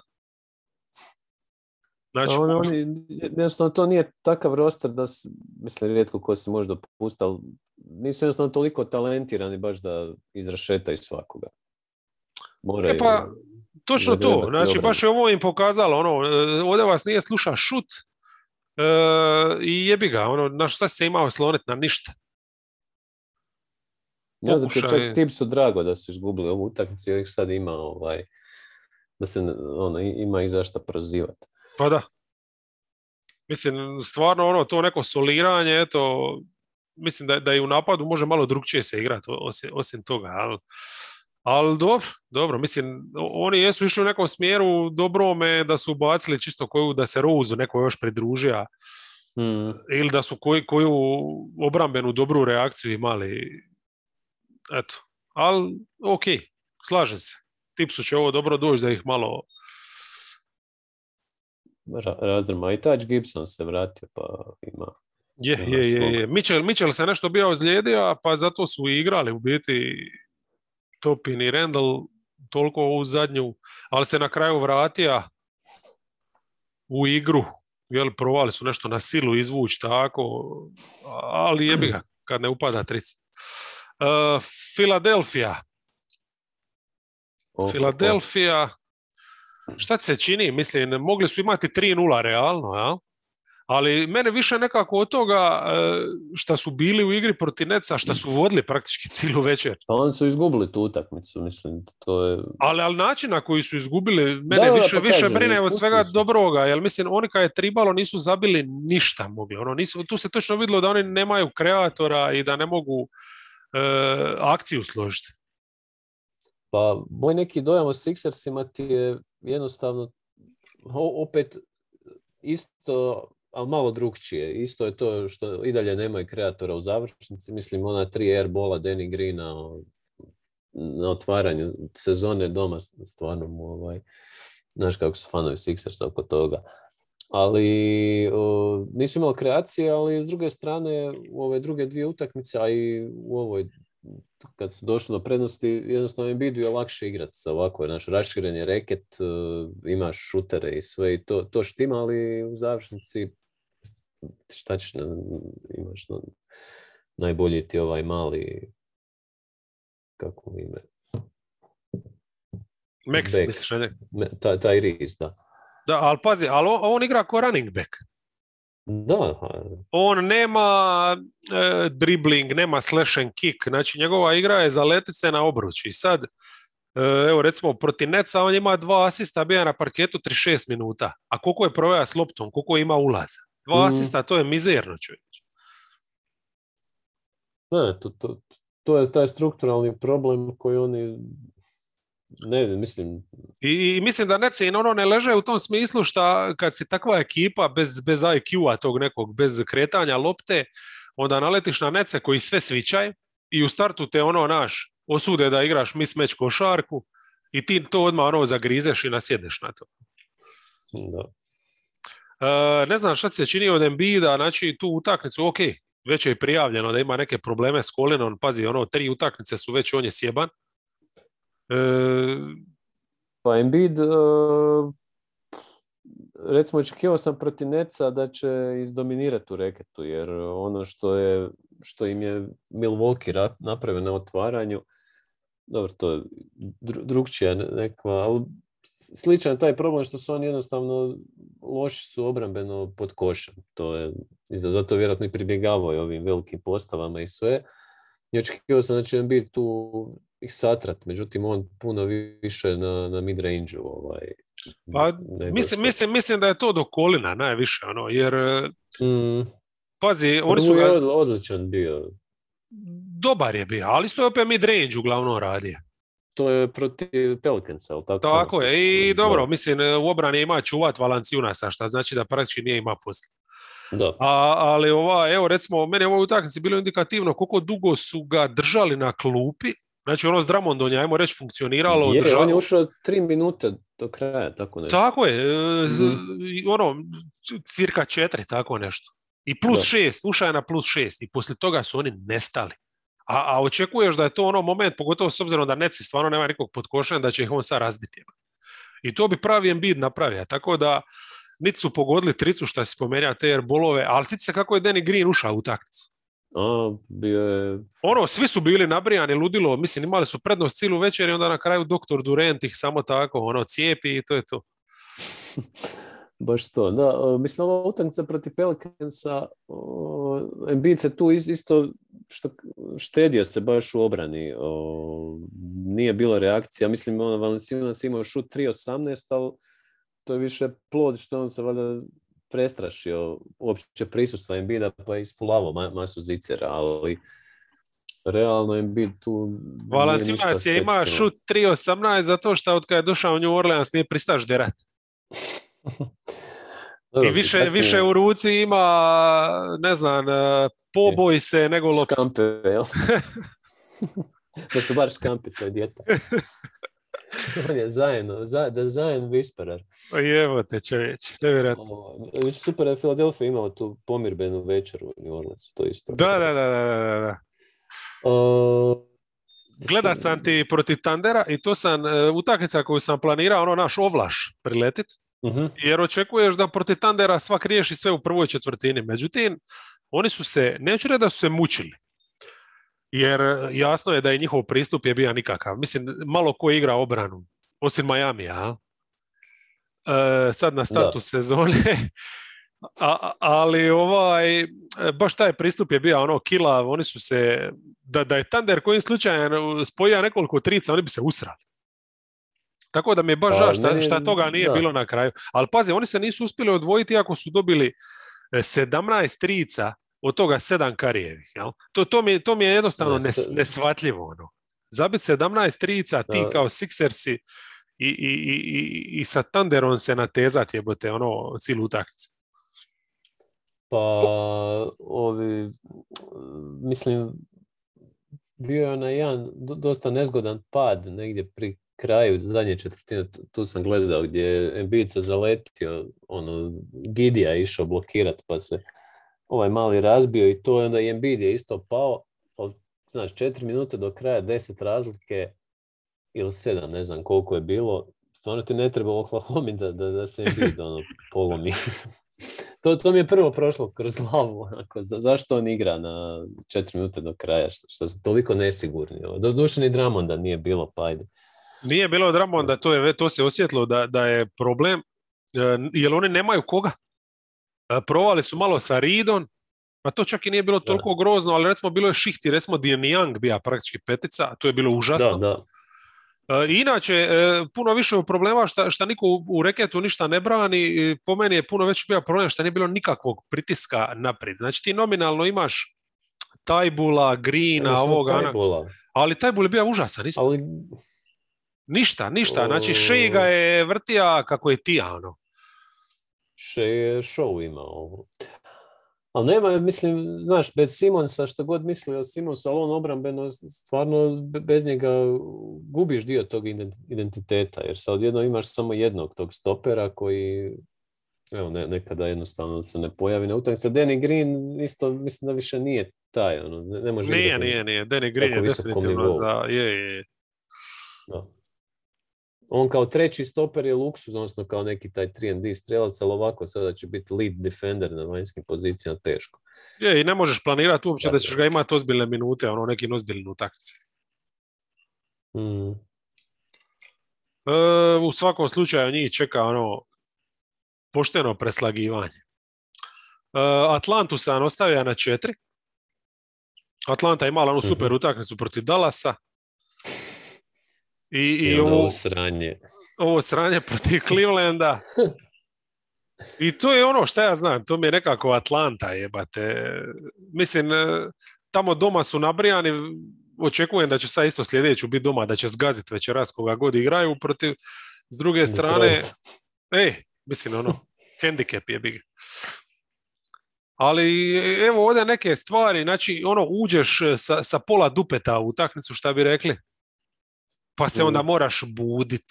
Pa ti se onda dogodi ono što se njima dogodilo, recimo da ti Collins ispadne odmah na startu 3. Pa onda nemaš drugog rješenja nego moraš tog nesretnog Rediša staviti. Pa si onda premekan u obrani.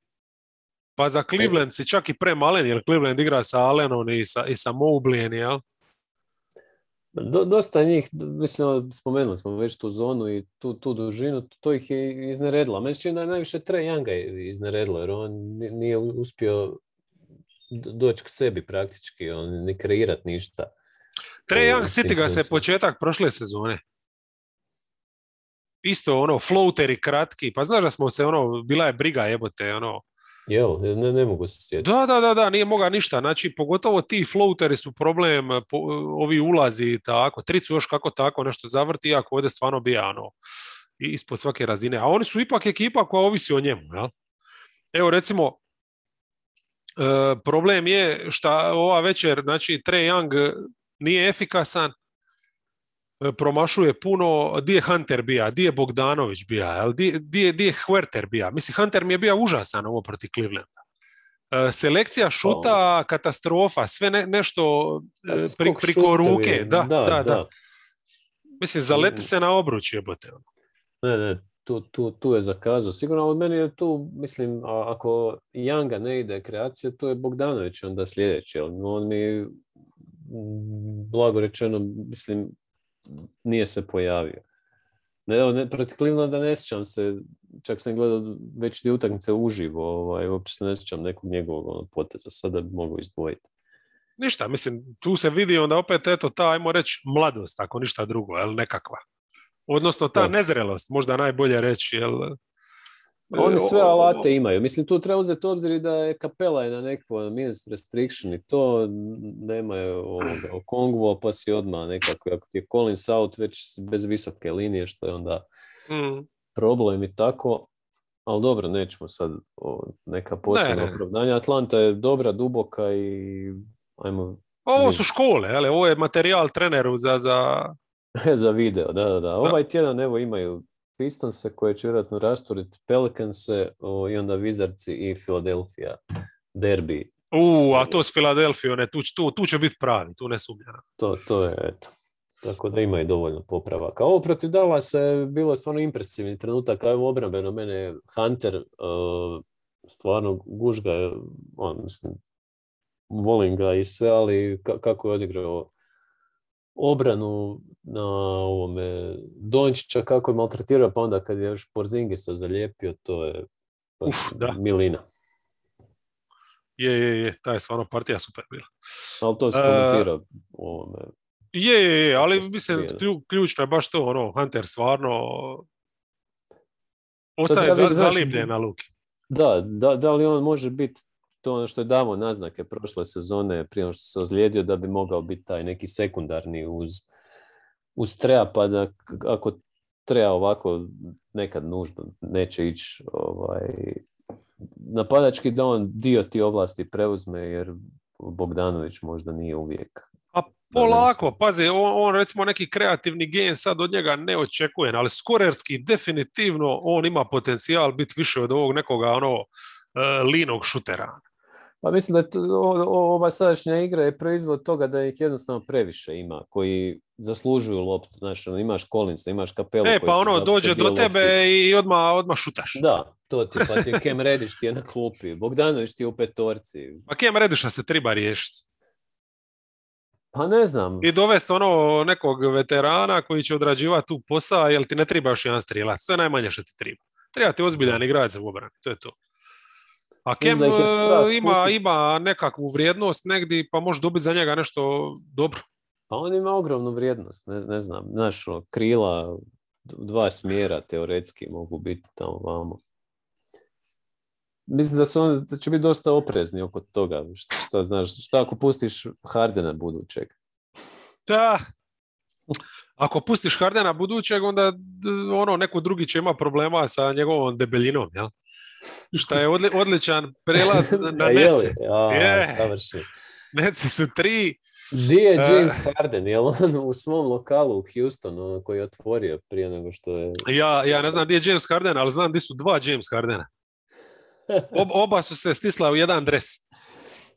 Kriminala. Znači, ovo sve... Znači, ja mislim da Kevin Durant... Dokad njihova predsezona traje?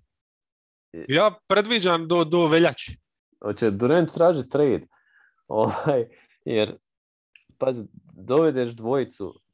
Prvo odeš iz Warriorsa, iz onakvih košarkaških puritanaca, dođeš tu i sada imaš ovoga Kairija koji radi svoju dramu osobnu i onda imaš Hardena koji neki ljudi štrajkaju glađu, on štrajka hranjenjem. Ali mislim, šta to govori o Durantu i njegovom nekom tom, o socijalnoj inteligenciji? On je dijete, ali mislim, ono što govori o igraču je da je najbolji igrač lige i da igra ko mašina. Mislim, ovo što on radi, Znači onaj niz sinoć kad je on Hornacima ono priprijetio sam čovječ, ali te stvari koje on radi, ja ne znam, znaš, ono, mi to uzmamo sve zdravo za gotovo, ali ti kad gledaš pa čovjek toliki, ne bi smio tako driblat dobro, ne bi smio tako lakoćom zabijat, ono, mislim, strašno, veličanstveno jednostavno. Tako da mi je užasno žao zapravo da on troši vrijeme u ovakvom sranju od momčadi. Mislim, ovo je realno smečero. Sa ovakvim Hardenom, koji izgleda, kako sam rekao, nekoliko vreća cementa i samo hrpom ovih role playera gdje nema one energije Jeff Greena. Sjećaš se što je on njima dao u prošle sezone, taj impuls dodatni. Toga nema ničega.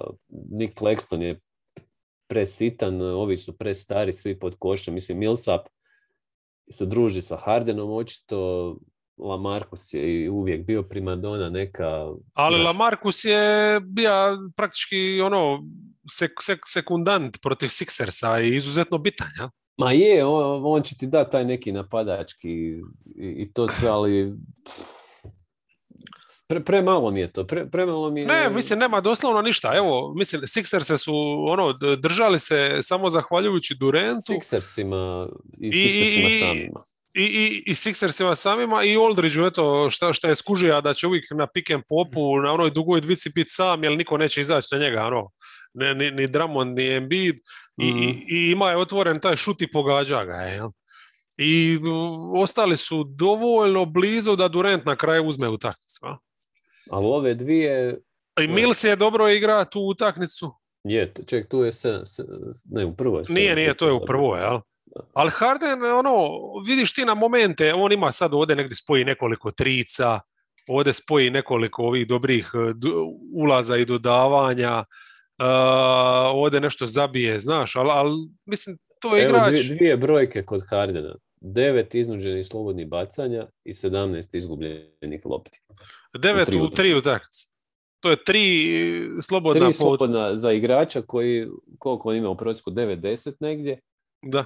Znači, to je katastrofa. Njegova cijela premisa igre je ta izuzetna efikasnost, trica i slobodna. Ma ja mislim da je njih Kyrie zajeba, jer oni su imali plan, mi ćemo svak će jednu četvrtinu, Harden je planira, ja ću do All-Star pauze uvatiti formu, ovo mi je predsezona, a sad ispada da mora igrati kao što je igrao Houston. Da. A jebi ga, i sad je to malo problem, jer nije bio spreman na to. I šta je još problem? Jedna je stvar kad je on bio prije 4-5 godina pa dođe direktno iz striptease bara na utakmicu. A mislim da se nastavila se kilometraža. Ja mislim da ima on godina. To su kilometri, to su godine, pa jebote, siti se sebe kako si mamurluk podnosiš sa 30, kako s 40. Pa meni sad kad se napijem treba 3 dana da doje sebi koliko me glava boli. Popijem 4 aspirina. Ovisi šta piješ. Ali kad baš pije neku glupu žestu, a to su rijetki peci, ali dogodi se. Tako i njemu sigurno drugčije sad reagira. On se mora uozbiljiti. Jer ovo je neozbiljno, ovo je katastrofa, mislim. Mislim, to sve govori o koja je to grupa, džikana. Mislim, talentirani su, ali su hajvani isto vremena. Tako da stvarno 3 loše utakmice. Evo recimo Hornetsi za razliku od Sixersa su imali su više Smitha i nešto su bili bolji, tako da su kaznili tu ljenost, jel? Moram istaknuti, znači, briljantne poteze i Steve Nasha koji je isto... Browna zaboravio, jel? To. Ne, mislim, sad ga je u ovoj zadnjoj utakmici stavio, ali recimo starta je sa Carterom, što nema nikakve veze s mozgom. Da. Koja je ideja startanja s Carterom? Znači, prvo je osnovno. Startaš sa Carterom, a svičaš svaki jebeni pik. Znači, ako ti on je kao neko ko će raditi pritisak na bolu, kako će raditi pritisak na bolu ako već na sljedećem piku će biti na plamljiv? Znači, to je totalna debilana. Tu se riješa jednog visokoga, šta znači prisilja si Duranta da igra na 4, a znamo Durant na 4 lani šta su mu radili manje talentirani igrači, od Bridgesa u skoku. Pa i s obzirom na ovu odgovornost koju on ima u napadu, jednostavno nije fair. Pa mislim da se troši još u obrani, uz to koliko se troši u napadu, jebote, pa onda je ovo ko služenje kazne neko. To je onda Oklahoma opet. Tako da, mislim, opet treba isto biti realan spomenuti, znači, totalno su ga izdali svi. 9 trica su ubacili, znači, protiv Horneca, šta je za takvu ekipu, recimo Joe Harris, za koji kurac njega plaćaju, nije mi jasno. Nevjerovatan lik. Totalno je nesta. Znači, ti sa 9 trica i 26% šuta s perimetra ne možeš dobiti jedva Detroit, a kamoli ćeš dobiti ekipu koja nabrija nakon Hornets i koja igra na toliko poena. Evo viš, ovaj tjedan igraju protiv Detroita, pa taman. Ja mislim da igraju sad čak drugu večer, jer su ovo igrali sinoć protiv Horneca, pa sad igraju back to back. Baš me zanima, hoće li Duranta poslati tako. Ali mislim, ne znam šta bi još istaknio. Ja razumijem da je Harden u kurcu. Da Durant ima ovlasti, ovakve neće. Ali zašto imaš te role playere kad se ni oni ne rotiraju? Kad niko nikom ne pomaže, jel? Mislim, ne znam. Ono što znam, samo da sam ja idiot, jer znam da over mi je recimo nekako bilo da će dobiti pun kurac utakmica, ali s ovakvim stavom gdje ne shvaćaju ništa ozbiljno, oni mogu biti sretni ako dobiju 50. Pa mislim, svakome se temeljila neka prognoza na tome da još uvijek imaš Hardena i Duranta, da imaš dva najbolja napadača u ligi, pa ostalo ćeš smisliti. Mislim, oni su kad polaš ovako na papiru su relativno duboki, sve da mogu preživjeti to Kyriejevo izostanak, ali kad vidiš ovako na parketu kako se mlitao, jer ovo nije Harden, ovo je onaj Harden iz sezone kad je hodao s onom Kardashiankom, kad je bio potpuna propast. Ona sezona jedna iz Houstona, ne znam više koja je to. Da. Tako da, to je ona sezona kad je potpisao ugovor s Adidasom, Adidas mu je poslao onaj kamion tenisica, a on ih je pojeo, ali je mislio da su burger. Ne, nego je nosio Jordanice u jednom izlasku. Ne, treba i Harden i treba i nešto. Ako ne već Kyrie, onda nešto, što će zamiriti za Kyrie. Da. Miami sam tako bacio ispred njih. Iako smo Miami vidjeli isto u 2 izdanja, vidjeli smo playoff izdanje protiv Bucksa i vidjeli smo regular season izdanje protiv Indijane. Viš, meni moram uložiti prigovor službeni za ovako rangiranje Miami, jer na osnovu pobjede protiv Bucksa kojima je palo 5-6 igrača su došli na drugo mjesto, a Charlotte koji je najbolji start u povijesti franšize 3-0 i hvali me cijelo vrijeme, ne znam, 7. Hvala ti što si uložio prigovor, on će naravno biti zabilježen. Obrađen za koliko, 30 radnih dana. Tako je, dobit ćete odgovor na taj prigovor. A gle, mislim, Miami, ja nisam tu sad nešto puno se na prvi tjedan bazira, nego čisto na neki snagu. Mislim, Miami je dobar, ali evo vidiš ovu utakmicu sad, startati Gabe Vincent, Jimmy Butler i Bam. Čekaj, ali Lauri se već ozlijedio, šta je ovo? Ne, ali on je navodno samo nešto lagano, brzo će se on vratiti. Da, još jednu utakmicu odigraju malo jačem ritmu i gotovo. Jebi ga polako. Mislim, to je ono što smo najavljivali kao veliku opasnost. Znači, to jednostavno su tanki i onda imaš situaciju poput ove, di momčad ne ubaci dovoljno trica da maskira činjenicu da ni Butler ni Adebayo nemaju šut. 27% su ubacili trica, samo 9, iako je Hero tu ludova, ali dobro, mislim, Hero je spuca 28 lopti za 30 poena, ali koliko god taj njegov hero ball bio dobar i mislim stvarno oni njegovi poeni iz driblinga, bacanja unazad, mislim, to je divota, ali jedva si izborio produžetak s tim. Mislim, evo, ja sam prva tu vid koliko je tu igrača zaslužilo plaću, to su 4 igrača, doslovno, jel? Šta, Bam, Jimmy, Hero i Duncan. Da. To su jedini koji štruca tu i tamo može nešto pomoći. Ne, ali ovu utakmicu, govorim čisto o utakmicu. PJ Tucker je bio užasan,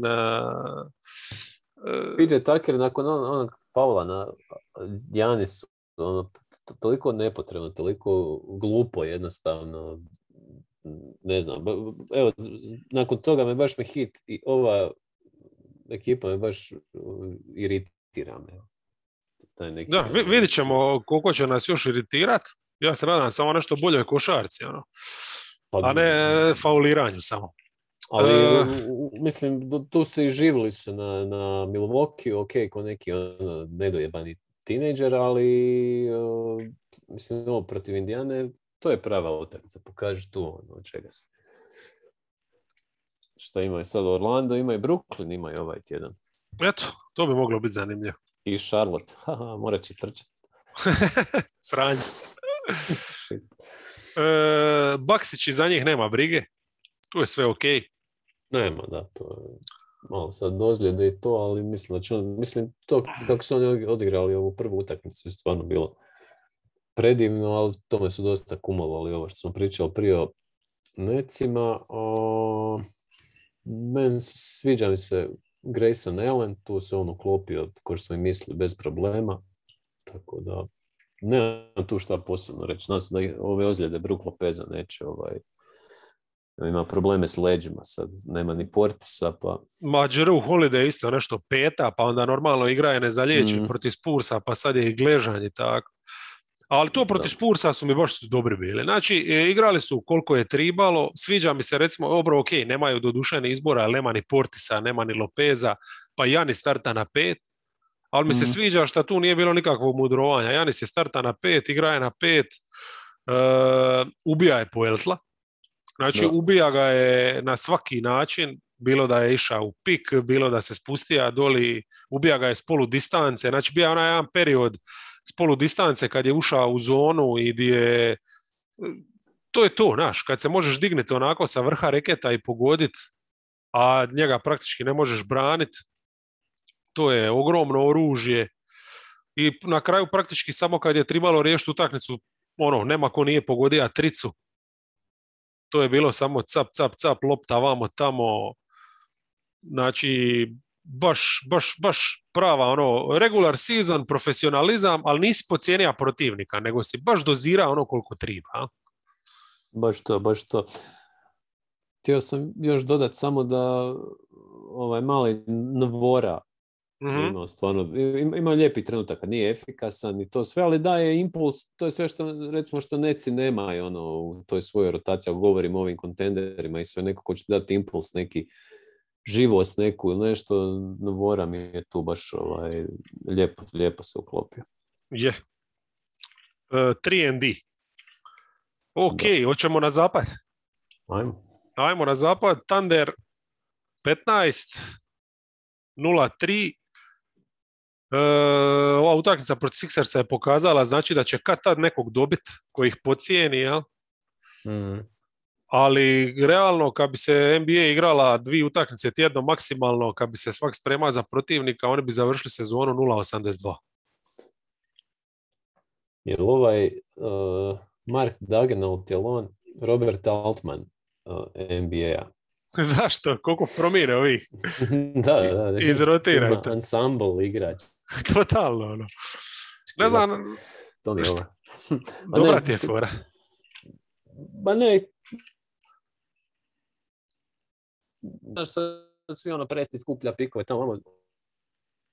Ok, to je jedna priča, nebitna sad za današnju temu, ali puno je zanimljivije šta oni misle napraviti od ovog rostera. Jer ti ove sezone koje smo nebrojeno puta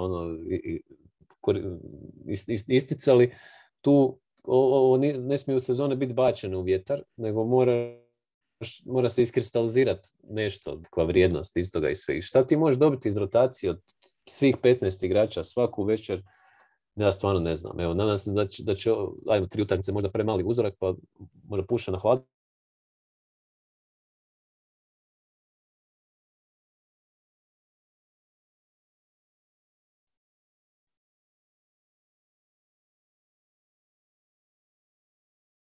Di si? T-kom, ne čujem te ništa. Drugu sezonu zaredno biti opet frustriran tu ovom katastrofom od rostera. s kim on tu može igrati uopće. Znaš, ko od visokih uopće ima ikakvu vrijednost. Ovaj Gidi je odigrao nešto jučer, pa je to neki razlog za optimizam, ali ja stvarno ne gledaj, razumijem. ne trebamo uopće puno ići u big picture, tu je sve jasno.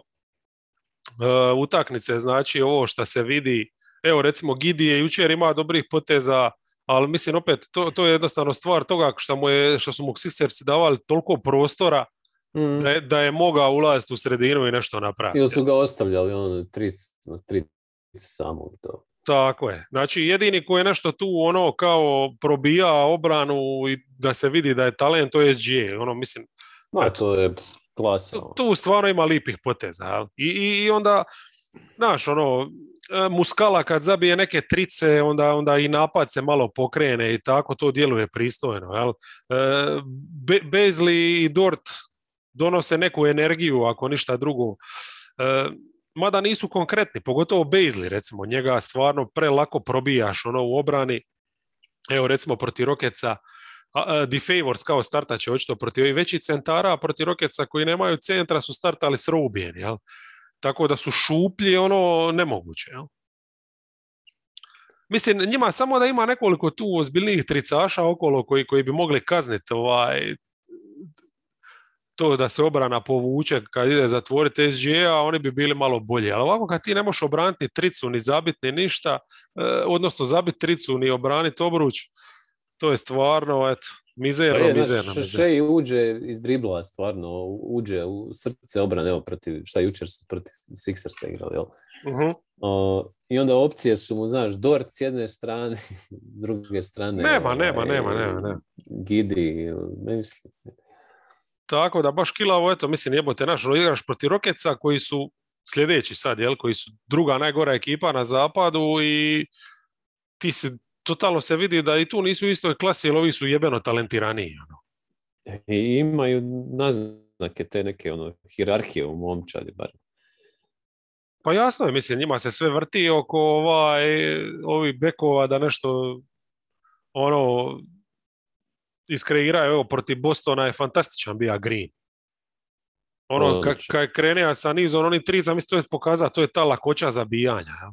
Sad za sad nema ulaza toliko, ali šuterski je to je vrhunska klasa. Šuterski je vrhunsko, još mora naučiti iznuđivati slobodna bacanja i uopće dolaz do obruča, ali to povremeno kad dođe do obruča vidiš koja je to sila. Jednostavno taj onako elegancija, dug je krakat, ali nije slabačan onako, nego baš ga ima, moćan je. Je, nema, mislim, Boston kad mu je ostavlja prostor, on je to koristio. Kad su zaigrali to malo obrane što smo spomenuli, kad smo govorili o Bostonu u trećoj, tu su zagušili njega, zagušili su praktički Rocketse, ali to je ipak nešto. Jel? A ovo protiv Oklahome, reci.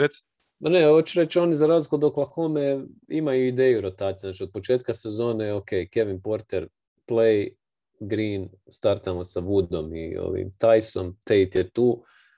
I onda imaš Gordona kao neki veteran s klupe i tako da posložili to. Šengun će dobiti prilike s drugom postavom i to i ostali ko se gdje može uklopiti. Tu je prilično jasno šta žele i da žele nešto napraviti u doglednoj budućnosti za razliku od Oklahoma koja je ruševina.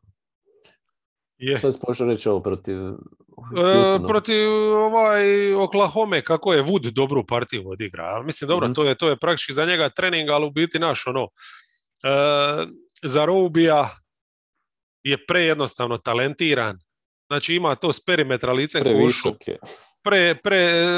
Kad bi završio na Bazleyu, jednostavno je prejak.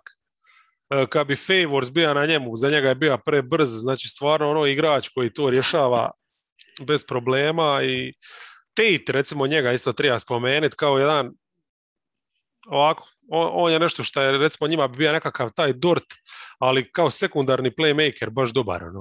Još neko ko more unutra probiti, baciti povratnu, što je jako bitno kad imaš ovakve šutere okolo. Pelicansi su 13. Moga sam ih staviti ispod Rocketsa, komotno kako izgledaju. Je užasno iritantna momčad. Znači, užasno sakata momčad, ne znam di bi krenija, možda od toga da su za drugu utakmicu već napravili, znači određenu promjenu. Do duše, Hart se ozlijedija. Pa ovaj Herbert Jones što je ušao, evo. Tako je, pa je ušao on kao nekakav, šta ja znam, defanzivac. Razmišljao sam s kim bi ga usporedio, nisam se sitija ništa boljeg od Vanderbilta. Baš zato što su igrali protiv Wolvesa, onako on je nekako njihov Vanderbilt. Ono, jel? Zanimljiva usporedba. Znači, ono može braniti perimetar, dobar je na helpu, više nego, recimo, u obruču, ono, 1-1, ne može sad čuvati nekoga, ono, super centra baš, ali dobar je kao neki taj korektor i tako. Mislim, jasno ti je kad je takvog rukija bez pedigrea izabra da bi nešto popravio momčadi, kakav je to roster?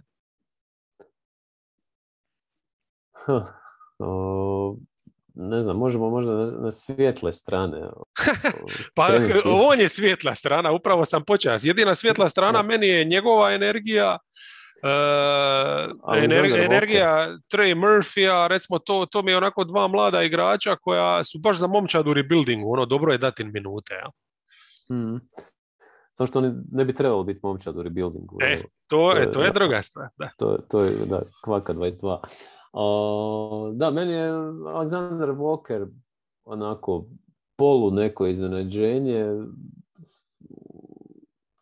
i igra solidno tu ulogu, koristi taj prostor što nema Ziona, uskočio je tu neku kreatorsku ulogu, kreatorsko-šutersku, ne znam, i tu je ok, ali mi nije, mislim da meni se ovo čini ko neki maksimum koji on može, ne znam. Možda griješim, čini se da igra na rubu ti svoje mogućnosti, jer znamo kad je došao u ligu, prvo nije se mogao odvojiti, nije mogao stvoriti prostor od obrambenog igrača, sad to je recimo poboljšao, ima dobri trenutaka oko koša, ima nekih solidnih rješenja, ali ne djeluje mi to održivo. Recimo ne vidim to sad u nekoj playoff seriji, ako uopće dođu. Ma pazi, ako ti od njega tribaš doslovno da ti bude ono drugi strijelac, onda kvrak. To nije dobro. Mislim, evo, Ingram stvarno igra dobro. I iz utakmice u utakmicu, to je, vidiš, to je ta talent za zabijanje, ali to je doslovno to. To je samo zabijanje. I to je mid-range, jeli, to. Mislim, ovi drugi se nešto bore u obrani. Oni se drže tu do neke razine. Ne izgledaju sad kao razbijena vojska, ono da se sramote, nego jednostavno nema talenta, razumiješ? Evo, protiv Wolvesa, aj ok, ono, pogotovo kako Towns je bio malo u nekim problema s penalima, ono, pa kad njega nije bilo, pa su se malo vratili u utakmicu i onda dođeš u te neke momente, ebote, di treba u nizu zabiti, ti jednostavno vidiš da oni nemaju opcije, ono, znaš. Ingram ili ništa, ono. Aleksandar Walker je toplo hladan, Graham je recimo u utakmicu protiv Bullsa zabija neke trice, ali to je premalo, to je 1,5 igrač, 2 tu i tamo. Valanciunas smo rekli, jel, da je za ništa trenutno. Mislim, on je... Ja sam mislio da će oni biti duboki, ali mislim, evo, kad ti vidiš ove neke minute koje Satoranski dobija protiv Bullsa ili Temple, sve do sad minute koje dobija, to je katastrofa, čovječ. Znači, da, recimo, Nađi Marshall je premalo igra, on je bio prošlo neku, mislim, kako nema Harta, jel, to je taj lik koji bi trebao... A dobro, evo, odlučili su se za Herbert Jonesa kao ono nekog tog defanzivca, ne možeš imati njega i Marshalla. No. Ne znam. To je totalno rasulo. Znači, predsezona je prošla, evo, ono, ja mislim, tu još i dalje ono što sam govorio, oni nemaju pojma šta i kako. I čak mislim, rupa će biti očito kad se Zion vrati prevelika i to neće imati smisla ganjati, niti će biti moguće, ali čak i da igraju s njim, ja ne vidim šta bi oni sad ovdje dobili. Znači, opet bi imali jednog igrača bez šuta, koji bi ti najvjerojatnije izbacio nekog od ovih defanzivaca, bolje nego u puno vremena njih. Možemo dalje. Da, Sacramento, još jedna ekipa koja neće u play-in. Iako, mislim, kužiš da je sve uzalud, ali tu ima dobrih stvari neki. Ima, super. Pa odigrali su, sve 3 utakmice su bili unutra. Da. To je već uspjeh ogroman. Da. Portland su razbucali, jer Portland je bila katastrofa. Mislim, meni se svidilo recimo kako su i Bars i Hield protiv Jazza nastavili, gdje su stali protiv Portlanda, jer zabijali su sve živo. A u principu obe ove utakmice i protiv Jazza i protiv Warriorsa imaju slični taj neki u igri si dok ne treba na kraju nešto konkretno završiti, onda te nema nigdje, jer nemaš. Pa, mislim i protiv ovoga Portlanda je bila neka klasična Kings, vodili su cijelu utakmicu i dobro, Lillard je bio očajan, pa su... Ali čak ima i teoriju zašto. Zato što odustanu od Mitchella i Haliburtona i daju Foxu da rješava. Misliš da je to? Mislim da je to. Znači, Fox nije toliko dominantan kroz utakmicu, pa evo ti ova recimo utakmica protiv Warriorsa. Haliburton, ok, nije sad nešto zabija, ali je bio glavni razigravač. Apsolutno, znači njegova igra, njegov pick and roll, njegov slash and kick. Mitchell je dobro igra kad bi imao loptu. Ovdje je dobro, do duše više zabija i to. I onda na kraju, Haliburtona nemaš na parketu, jašeš Hielda. Hield, Fox, toga smo se nagledali već. Mi znamo da to ne vodi nigdje. Jel? I uz to, šta onda sjebeš taj napad koji ti je dobar veći dio utakmice u tim završnicama, ne možeš se osloniti na obranu jer je nemaš. Jel? Znači nekako dok je utakmica, kao što znamo da NBA se kaže, revija je 3/4, onda u zadnjoj, na muci se poznaju junaci, oni su baš na toj razini. I još se traže. Mislim, ako se do sad nisu našli. Kakav ti je Mitchell? Dobar mi je, pogotovo ovo sad što je zabija protiv Warriorsa, respekt, ali puno bolji mi je bio protiv Jazza zbog onoga kako je igra, gdje je pokazao, koliko on kao pojedinac, znači vrhunski pojedinac, koliko može čak jednu obranu za koju nema spasa na defanzivnoj strani, može digniti, jel? Da. Ne, defanzivno je monstrum, to je sad već dokazano kroz ovo malo vremena što ga gledamo. U napadu mi ima neki Marcus Smart momente gdje čini se da uzima i previše nego što je sposoban u ovom trenutku. Recimo kad krene na ulaze još mi je to malo imam osjećaj kao da ga šut mu zna isto varirati, malo Danny Green style, zabiće, pa će, ali puno je bolji šuter nego što se mislilo, pri draft je zbog toga relativno i nisko. Da, to je svakako razlog za optimizam, ali svaki taj ulaz, kad on krene, radije bi da bilo ko od ove ostale trojice bekova ima lopte, to mi jedino. Mislim, Haliburton i recimo Fox pick and roll, ali dobro, recimo protiv Jazza, kad je Holmes ušao one probleme s penalima, onda se baš vidjelo da nemaju skin igrati pick and roll. Jel? Da, Tristan je kanta, a Alex Len ima masu minuta, mislim to je ista stvar. To je jednostavno, Holmes je njima tu ključan igrač u napadu zbog tog pritiska koje gradi, jer su svojom polu distancom.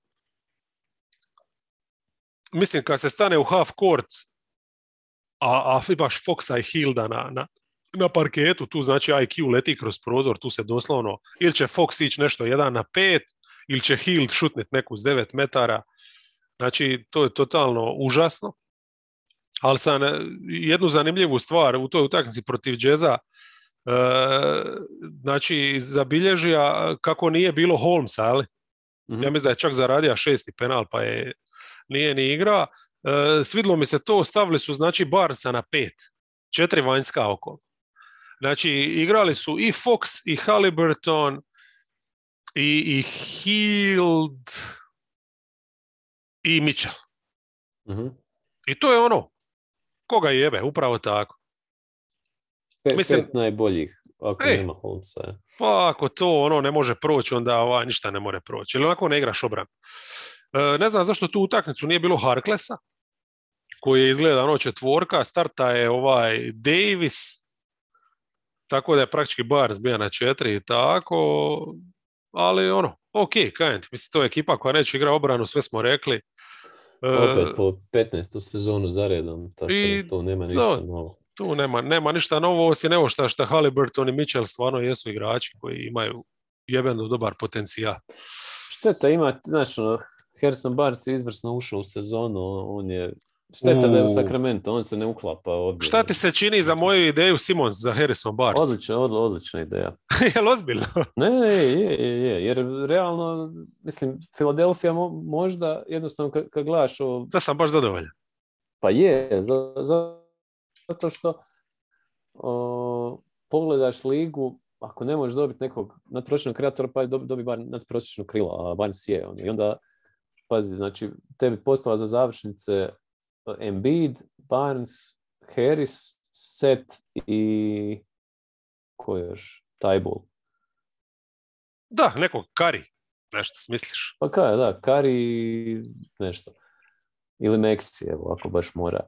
Mm-hmm. To mi djeluje, znaš, obrambeno si nadoknadio odlazak Simonsa, dobio si šutera, dobio si igrača koji može braniti trojke, četvorke, znači s njimi sa Harrisom imaš identitet. I sad to što nemaš beka, ne znam, spakiraj onda hrpu pikova i nešto, ne znam, sad Mori će sigurno bolje nešto smisliti, ali za Simon za Barnesa, Barnes je profesionalac koji šuti, radi, ima šampionski pedigre, bio je ključni član originalnog death line-upa, mislim, ne znam, to je... Ja mislim da bi Mori sad otvorio bocu viskija da nas i čuje. Da nije. Nadam se jer Embiid ima još nekoliko sezona i da. A i Barnes, mislim, naš 9. sezona. Pa ja mislim da je prošao voz svima njima. Ali bumo vidjeli, ne? Ajmo mi na Spurse. Evo, njih sam stavio tu, ali dalje ne smatram da su neki baš sad kapacitet za lov na taj play-in.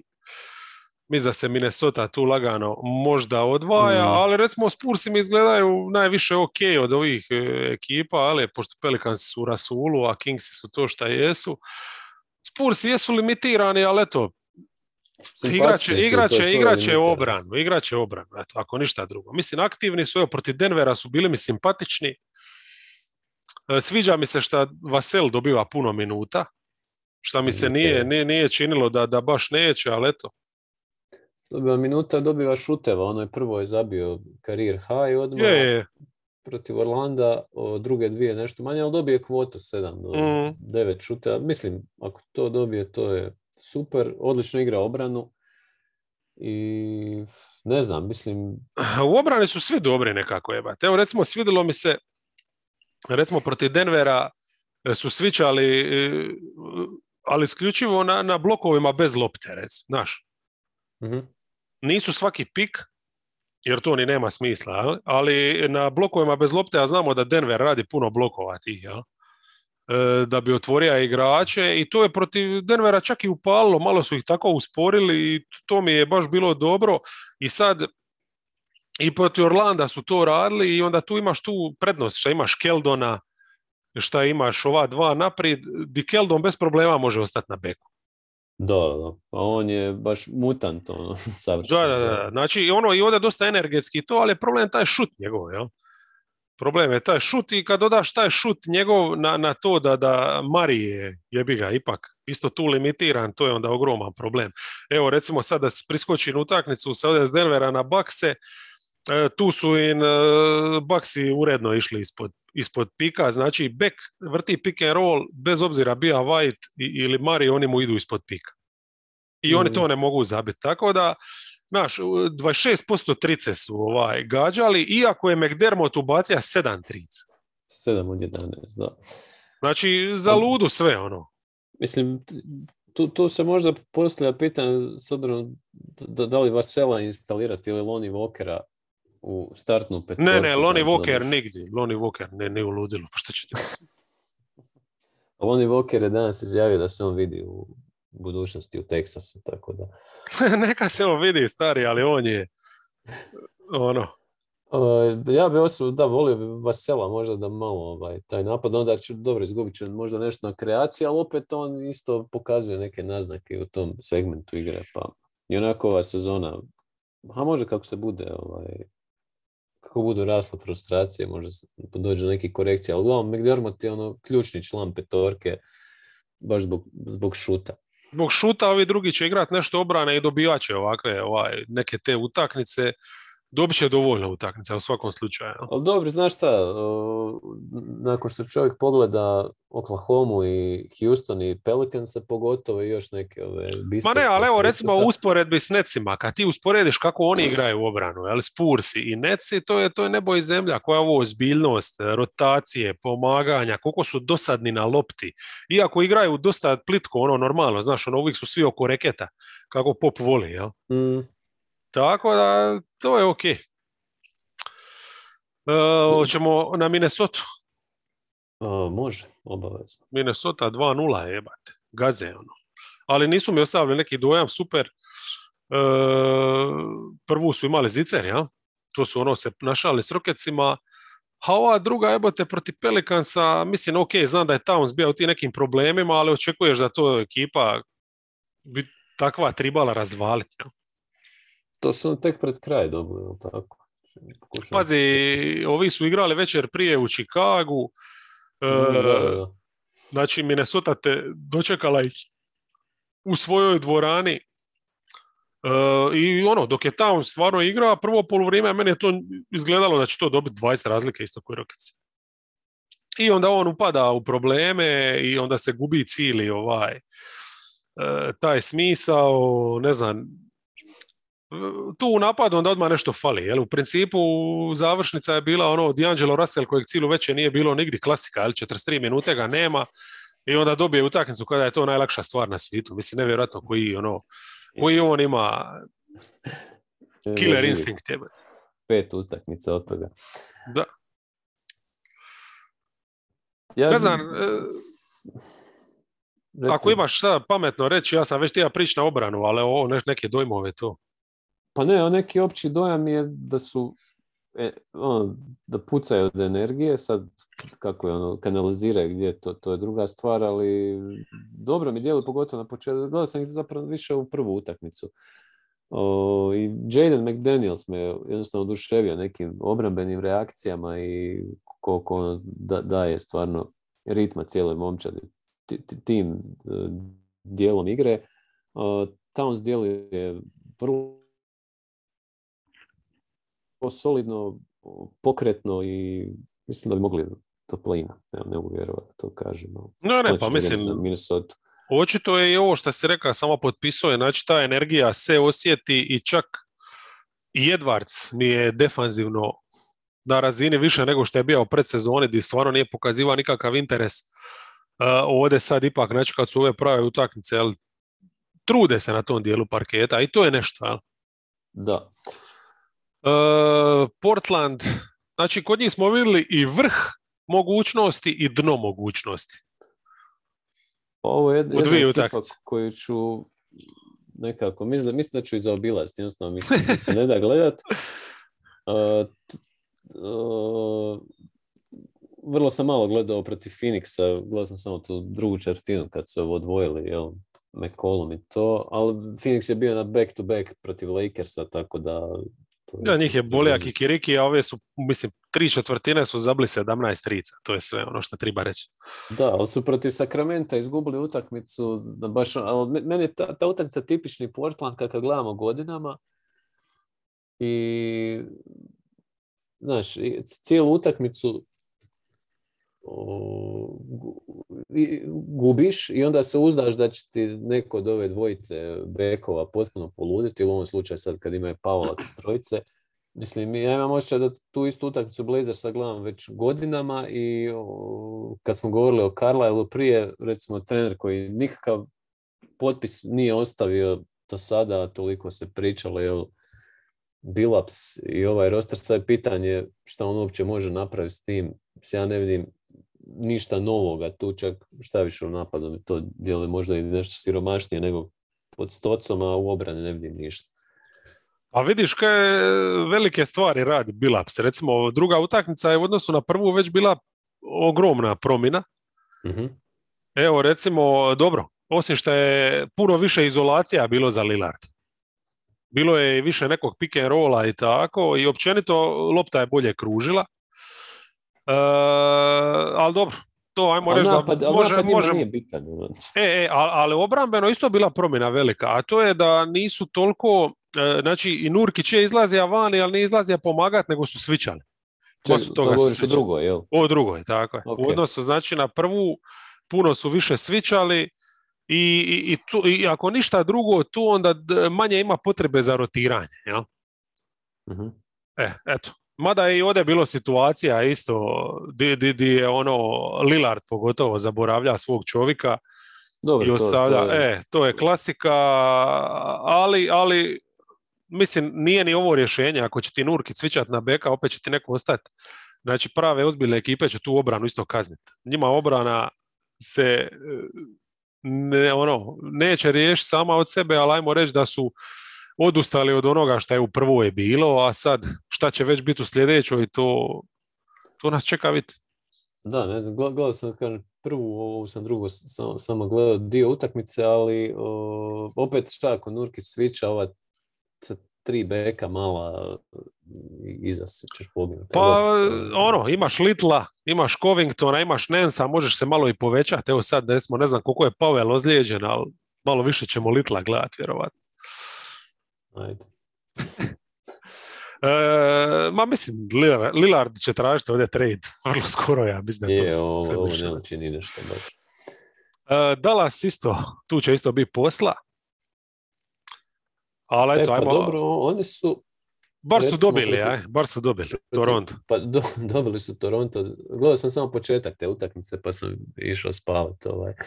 Ali protiv Atlante, recimo, izgubili su i to i neki način su poniženi i to, bar se vidjele neke naznake da pokušavaju nešto, kao pokušavali su malo te deflection se povećati, bar ako ništa statistički da zadovolje trenera.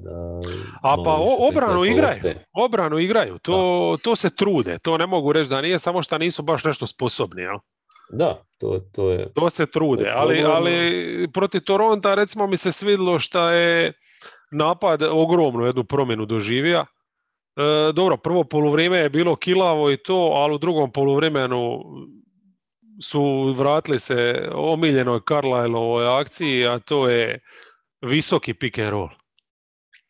To je ono što protiv Atlante, recimo, zašto je Hunter mogao ostati onako na Dončiću? Zato što vrtiš pick and roll na strani, na samom perimetru, ja? Di ti onda... Nema prostora. Tako je, Dončić ne može se onda di se zaleće, ulazi u sredinu gdje već ima ljudi, razumiješ? A ovo ti kad njemu staviš pik na 10 metara i kad on proleti pored njega, onda on dobiva nekakvu prostor gdje onda on može svašta. Ja? Tako da taj visoki centralni pik je ključan i onda se pridoda Hardaway tricama i to je već izgleda kao neki napad Dallasa. Jedini plus koji bi upisao Kidu je što recimo vidim da ima tendenciju možda koristiti ove postave Dončić Branson više nego što je to radio. To je istina, da. Tu ide Dončić manje ball handling dužnosti ima. Ili ima kome dodat ko može na kraju s druge strane slomiti obranu, ako mu vrati, da. A ne samo baciti ciglu. Clippersi. Clippersi su mi tu. To je Kidov potpis za sada. Jep. Clippersi 2 poraza, ali imali su jeben raspored realno kad gledamo, ali tako? Jebi ga, mislim, sa Warriorsima su bili meni skroz dobri, da. Super partija. Clippers dobro izgleda, mislim da ima još dužnika u momčadi, pa je. To prokomentirati. Sad u biti ova druga je bila protiv Grizzlija, Memphis. Protiv Grizzlija koji su Grizzly su, šta ja znam, pa Morant je Je. Melton je imao. George je povuka realno ono koliko je moga. George je maestralan bio u obe utakmice bio, mislim ovo je protiv Memphisa koliko 40 nešto zabio i ulazio i napadao koš i sve i to mislim da je Reggie Jackson dužan u obe utakmice ostao, iako je ovo drugo nešto bolje šutirao, ali jednostavno on mora pomoć u tim završnicama, mora biti na onom nivou prošlogodišnjeg play-offa. Sam sebi postavio standard, znaš. A to je točno to sam ja gledao što, recimo Marcus Morris otvorene trice u play-offu ih je pogodio, a ovdje nije ništa kad se lomilo, naš. Isto tako i Reggie. Tako da fuck it, ono. Ali obrambeno, evo, protiv Warriorsa su nešto odradili, bili pogotovo Bledsoe, Terence Mann, a ovdje nije bilo ni Mana ni Bledsoe, bar koliko sam ja vidio. Pa men nije mogao nikako staviti pod kontrolom ni Bledsoe, tako da tu su možda kiksali, ali dobro, imao je dosta pomoći ali više ćemo o njima. Ali dobro, mislim, Memphis stvarno, mislim, jebote i Warriors i Memphis su tako form igraju napadački da teško mi je sad reći da su Clippersi nešto sjebali. Jednostavno su naišli na trenutno dvije bolje ekipe. I to je to. Istina. Ne, meni Clippers, znači ukupni dojam je stvarno dobar, mislim, George na vrhunskom nivou i ovi ostali koji mogu biti bolji. Mislim, meni je recimo u prvoj utakmici baš mrak bio i to kad je Steph imao onu eksploziju, on ju je zaustavio do sve pred kraj, jer šta Steph zabio 25 u prvoj četvrtini, kad bez promašaja, onda se men u nekom trenutku je krenuo čuvati, tek je pred kraj još 2-3 nastavio. Mislim, zabio on međuvremeno, ali nije toliko štete više radio, ajmo reći. Tako da imao su stvarno dobrih nekih trenutaka i sviđam se kod Lua što on jednostavno ne preza ni od čega. Sve postave mogu, sve miksa. Hartenstein je imao dobrih minuta. Znači, Hartenstein je, evo više, recimo Hartenstein je bio ono što je Scrub bio protiv ovih Warriorsa, gdje si mogao igrati s 5 malih, ovdje ti je 3 visokih, Hartenstein bio skroz ok. Justice Winslow je slao na parke da vidi da li tu može nešto dobiti. To sad nisam bilježio postao, ali bilo je ono i ultra malih, sa 4 beka i ne znam koja je linija centra. U svakom slučaju dobar dojam, ali ih nisam htio staviti. Da, nemaju pobjedu. To je. Ispred Lakersa jebiga, koji su ipak uspjeli jednu pobjedu, iako su oni mogli biti 0-3.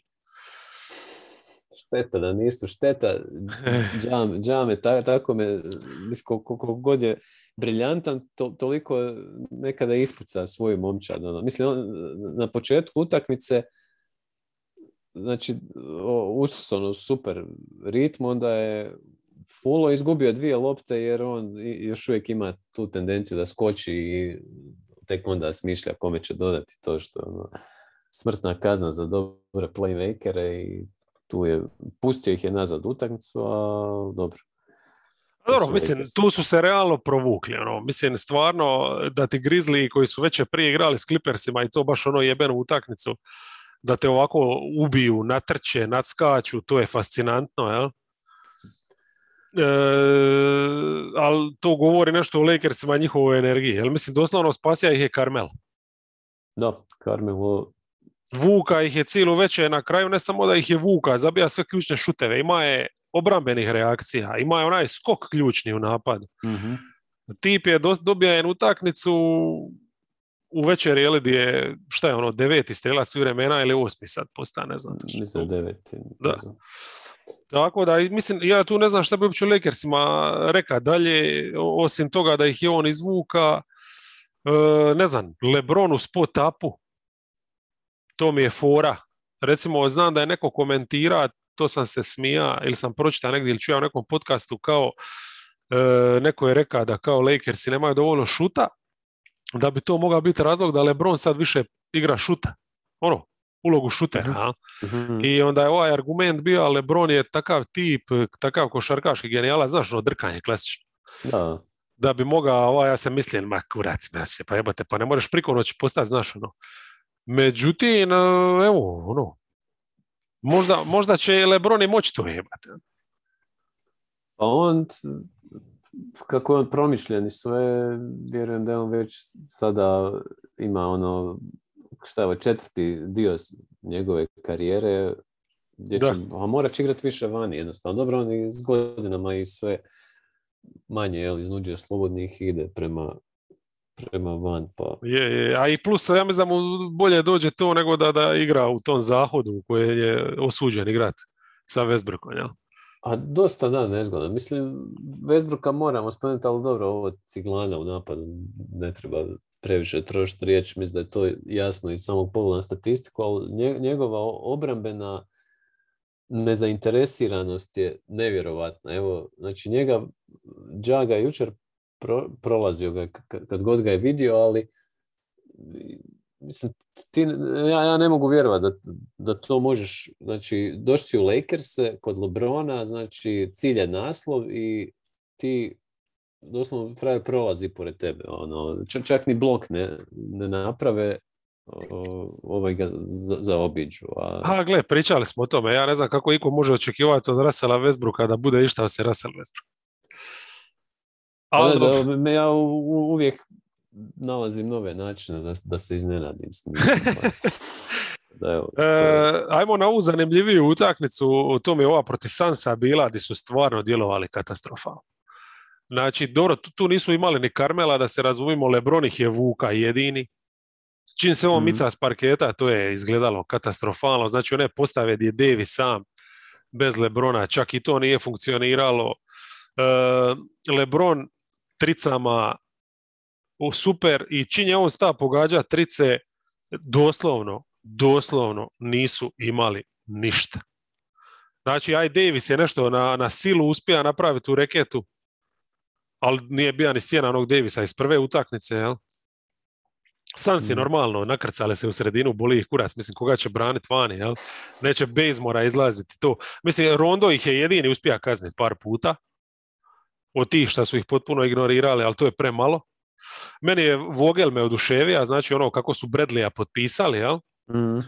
Da imaju valjda, da nije samo Bazemore, ali brate mili, kako možeš ih staviti istovremeno na parket? Ajde kad je jedan odmara se da uđe drugi, ali igrati istovremeno, znači tu su izgubili definitivno utakmicu. Bradley i Bazemore zajedno. Znači ti imaš dva beka koji niti su spot-up igrači, niti imaju dribling, pa misliš šta? Samo trče okolo u obrani. To je takav besmislen potez da ja nisam mogao vjerovati. To je igra ono jebenu šihtu s njima. Mislim, realno je njima fali sad puno igrača, fali im pola klupe, ako ne i cila, jebote. Znači, Ariza, Nunn, Ellington, Horton, Tucker, jel? Sve je to kilavo obrana, koliko god se Vogel trudi, a može staviti dva Bradleya i dva Bazemora, opet će curit. Ali to je tako žalosno izgledalo u napadu, ništa, bla, bla, bla. I jedino, ne znam, taj Davis-Howard moment, možda je bila jedina pozitivna stvar te večeri njihova. Ja sam imao dojam da je Davis napao Howarda da se pristane ponašati ko kreten, jer ono što on radi nema smisla. Znači on je Ejtona gurnija u skoku, mogao ga je ubiti. I onda sljedeći napad Bookera složi. Totalno bez ikakvog razloga. Tako da sam mislio da je Davis počeo njemu vikati da jebote, pristani se tući, igramo košar. Da, ne znam šta se tu događa, znam da je Davis imao nekoliko nekarakteristično energičnih poteza na terenu nakon toga. Mislim, obzirom na početak sezone i na njegov status, koliko je bitan i koliko se ozljeđuje i to, ali sigurno nema to neka sreće kako sad roster izgleda, je jednostavno to što kažeš, on se protiv ti se nakrca u sredinu, a ti sad bacaj te cigle koliko hoćeš, mislim, ne znam. Nema veze, sve ćemo još i reći. Ajmo mi na Memphis, kad smo već tu, puno zanimljivija ekipa. Znači, cijela poanta ove sezone je bila da Morant napravi taj iskorak i to gledamo. On je u ove zadnje 2 utakmice znači bio MVP, odnosno najbolji igrač na parketu. Znači igraš protiv ekipe koja ima Davisa i LeBrona, nema uopće dvojbe ko je najbolji, ali ono što mi je još fascinantnije bilo protiv Clippersa, gdje je George u onu brzinu ubacija, on je i dalje bio nevjerojatan je bio. Znači, strašno ova postava sa Meltonom i Bainom, njih 3 napred, to je strava i užas. To je briljantno. Jay, ovo sve si rekao, dosegao je neki nivo, ali meni je najdraže mi je gledat Meltona kako igra obranu. Evo, i to mi je, ne znam šta je sa Dylanom Brooksom, nadam se da će ga ali znaš da je triba on. Nemoj mi to govoriti. Ne. Triba jer Melton koliko god se trudi, fali jednostavno. On je premalen, ali... Premalen je, tako je. Ali obranu, kako on igra, pogotovo kad ima, mislim, samo ćemo se vratiti malo na Lakersa, recimo, on je ovdje čuvao protiv Lakersa, je čuvao Bazemora, eto kakav status Westbrook ima. Znači, da, jer stavljaš Meltona na najboljeg vanjskog igrača. Ovdje on praktički nema matchup, jer LeBron mu je prevelik, to je Bane je dijelom odrađivao, dijelom neko drugi, ali ovdje nisi ga stavio na Westbrooka, nego si ga stavio na fucking Bazemora. Znači, eto, toliko o tome, ali sjajni. Njih trojica su baš Ne, mislim, oni su takav napad, tako su digli napad ove godine, to nevjerojatno, znači dobro, jasno. I Adams mi se super uklapa tu. Je, sa Adams preigravanjima sa lakta. Tako je, on je koristan. Sad svi ovi igrači koje hvalimo napadački, problem su u obrani donekle, recimo meni jako loše i Adams na momente igra obranu, ali to je neka nezahvalna situacija gdje mora malo i izaći više, ne stigne se jednostavno vratiti, on to više ne more, znači on je čisti drop centar. Jaren Jackson užasan u helpu, postave sa Jaren Jacksonom na 5 su katastrofa. Znači, meni se nimalo, mislim, ja sam stvarno ogroman fan bio i neću sad reći da nisam više, ali mi se sve manje sviđa način na koji on igra. On uopće ne evoluira ni na jednom. Ne, on igra samo u spot-up, mada ima momenata, protiv Clippersa ih je bilo, gdje recimo napadne odmah. Znači dobije neku loptu na nekom visokom postu i odmah procijeni situaciju i napadne, iznudi nešto penala, znaš. Protiv Lakersa nije bilo, ali ajmo reći da je to bila druga veća back-to-backa, puno teži protivnici, ajmo reći na kraju kraja. Davis, pa kad imaju i Jordana i tako. Ali protiv Clippersa je tu bio ok, ali isključivo je to spot up, ali meni fali taj defanzivni moment, znači jednostavno ti ne možeš s njim igrati na petici, a to onda njih ograničava u budućnosti, jer to je bila uvijek momčad koja se dičila obranu, jebote. Oni sad nisu u stanju igrati ne 48 minuta, nego 24 minute. Pa oni su sada, da je mali uzorak, ali po defanzivnom rejtingu su predzadnji u ligi. Ma, curi baš na sve strane, i pogotovo te, i sad je klupa, recimo. Klupa je uvijek bila njihov neki forte. Neka dubina, sad od nje ne dobivaju ništa. To je takav nesrazmjer kad klupa uđe, mislim da će morat Jenkins malo više dilit startere. Smanjiti definitivno, ne igrati sa drugom petorkom, čak ni s četvorkom, nego 2 s klupe, pa 3 s klupe i tako malo da podijeli te minute bolje, jer ovo je jednostavno prestrašno. Znači koliko klupa je slaba u svakom pogledu i koliko je obrana slaba. Ali? I onda jednostavno ta petorka je dominantna startna, ali masu toga što naprave i se brzo prospe. Jel? Da, zato što prošle godine su Bane i Melton s klupe ulazili tamo, u startnoj su bili Brooks i Grayson Allen ti je još bio tu. Tako je. Ali Brooks je trenutno najveći problem i jednostavno ima si drugčije obranu fokusiran, ima si Andersona, ima si ovoga Tillmana i tako. A Jackson je trenutno možda najveći problem. No? Ništa, još samo na Ja možemo se zadržati.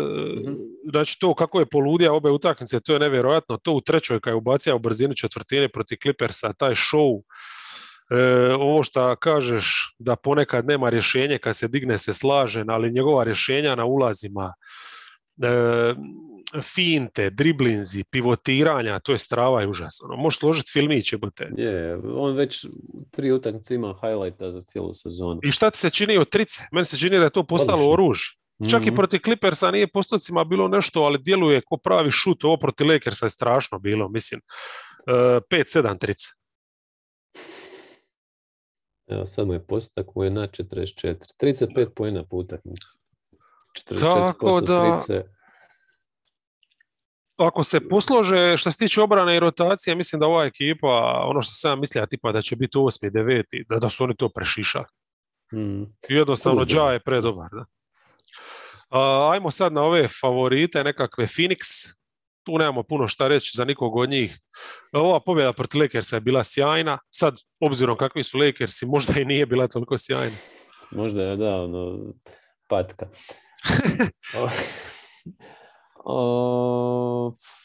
Šta se čini od Daytona? Jel on želi lovu? To je sve što mogu pitati. Kilav skroz. Da, pa ne, mislim, Jokić ga je izmasakrirao, to si, mislim, prošli podcast, ali baš mi je djelovo onako, what the fuck. Pa evo, protiv Lakersa je nešto odigrao, ali protiv Blazersa je isto bio masakr. Ništa, s njim ovakvim, znaš, ne mogu se nadati nečemu sličnom prošle sezone. Čini mi se da i Booker fata još nekakvu formu. A Booker, znači, možda su imali lito malo odmor veći neki. On sporije i mislim da on inače sporije starta u sezonu, pa ajde. Šta ja znam, protiv Blazers oni mene toliko čak loše nisu ne izgledali kako su brzo upali u tu rupu s tim tricama, trudili su se, jeli? Ali recimo, koji je se tu problem vidio? Znači, druga već je back to backa, ti moraš dobiti nešto od klupe, oni to nemaju šta dobiti, razumiješ? JaVale McGee nešto leta, ali to je sve.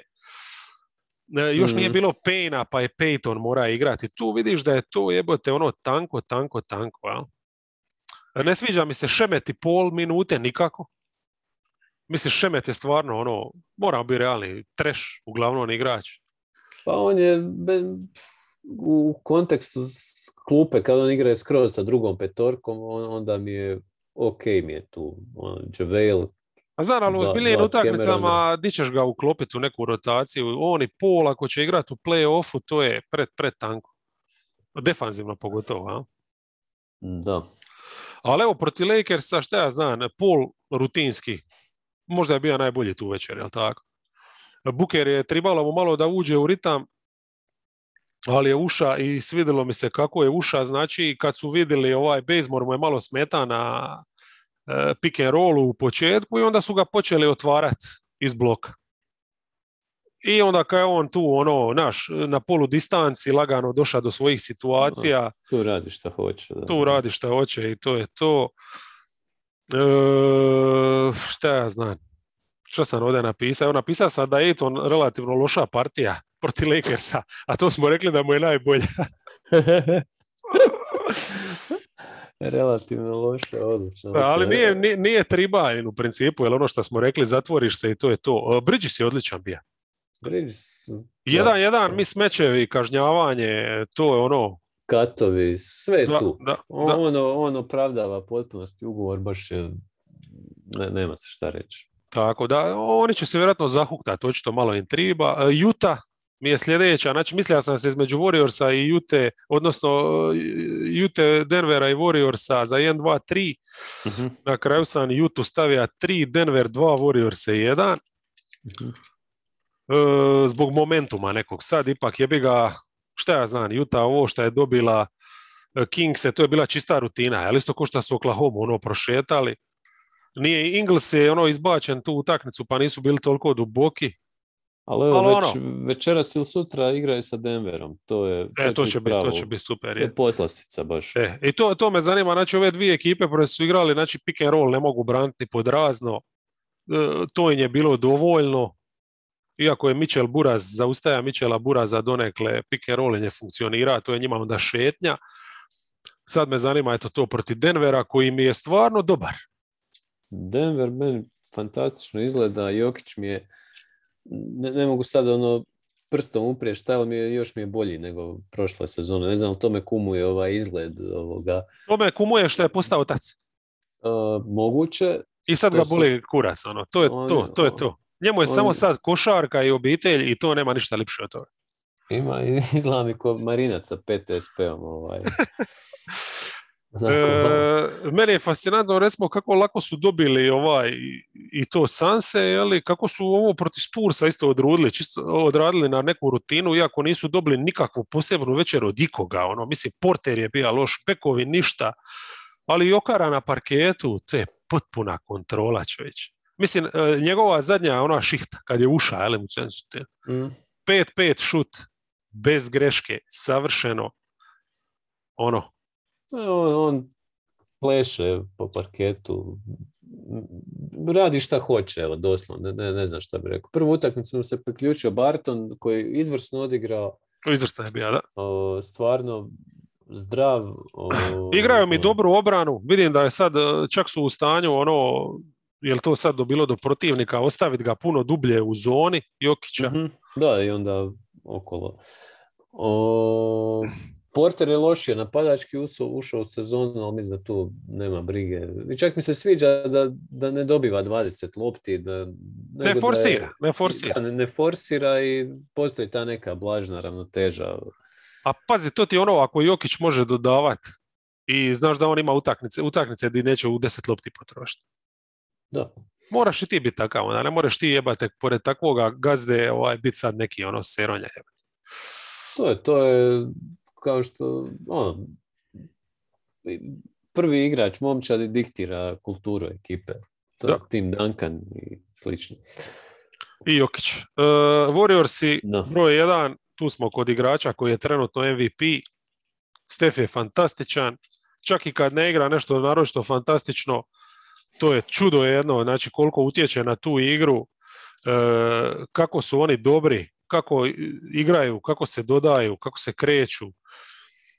Meni je samo tradajte te klince i ajte po naslov, jer ova godina je šans. Yeah. Nema se šta misliti. Ne znam za koga, ali evo, ali dobro, dobivaju svakoga nešto. Možeš te pozicije ojačati, možeš pojačati, zašto ne? Da, vjerovatno. Ne znam, da, Steph je maestralan, ni ovi ostali nisu loši. Svaku utakmicu neko priključi, ili Poole, ili Bjelica, ili Draymond, i igra izvrsno. Evo, ovu utakmicu sinoć, jučer protiv Kingsa, imao je, mislim, imao 5, protiv Clippersa, u 6 minuta imao 5 asista već. Draymond. To sve govori. Da, a ovo protiv Kingsa sinoć isto bilo mi super, znači Peyton, kad im je tribalo malo obrane. Znači, utakmica je bila laganini, revijalna, ali onda na kraju kad te nešto odluči šta ćemo, igramo za raju, ali ne zanemarujemo taktiku. Peyton u obrani. Peyton je protiv Lakersa ušao i kad su udvajanje napravili oni Steph i ne znam, nekome su ukrali loptu vjerojatno. Da, ali to je bio moment, a ovdje ima šihte ozbiljne. Da, tako da, ali koji je to luksuz, znači, stvarno su duboki, hoću reći, znači, imaš masu nekih rješenja, a sad je čak i još dok se Kleja čeka. Ali pazi, mene je to recimo bilo baš wow, koji kurac, mislim kako ćeš dobiti utakmicu. Steph sad nešto ubacuje, čak ovi drugi nisu toliko loši kao što recimo protiv Clippersa nije ima toliko pratnju. Napad znači štima ok, ali onda taj moment obrane, onda početak četvrte zona 3-2, Toscano i Porter iza praktički, a Peyton naprijed, kao mislim, to je totalno prilomilo tu utakmicu i mislim na kraju Steph nije ni triba kako su tu završnicu rutinski riješili. Eto. To je to, nema niko ispred Warriorsa. Nema, za sad nema, bit će idući tjedan neko. Mislim da, pošto smo probili ponoć, trebali bi ovo zatvoriti. Da, to je to, prvi tjedan, krnji dojmovi, ali eto, svašta se nešto skupilo. Ali izgušta sam se, ovo je prekrasno nešto. Je. Jel tako? Ako sam se trebao razboliti, nikad bolje razdoblje. Uživajte ljudi i čujemo se. Živjelo.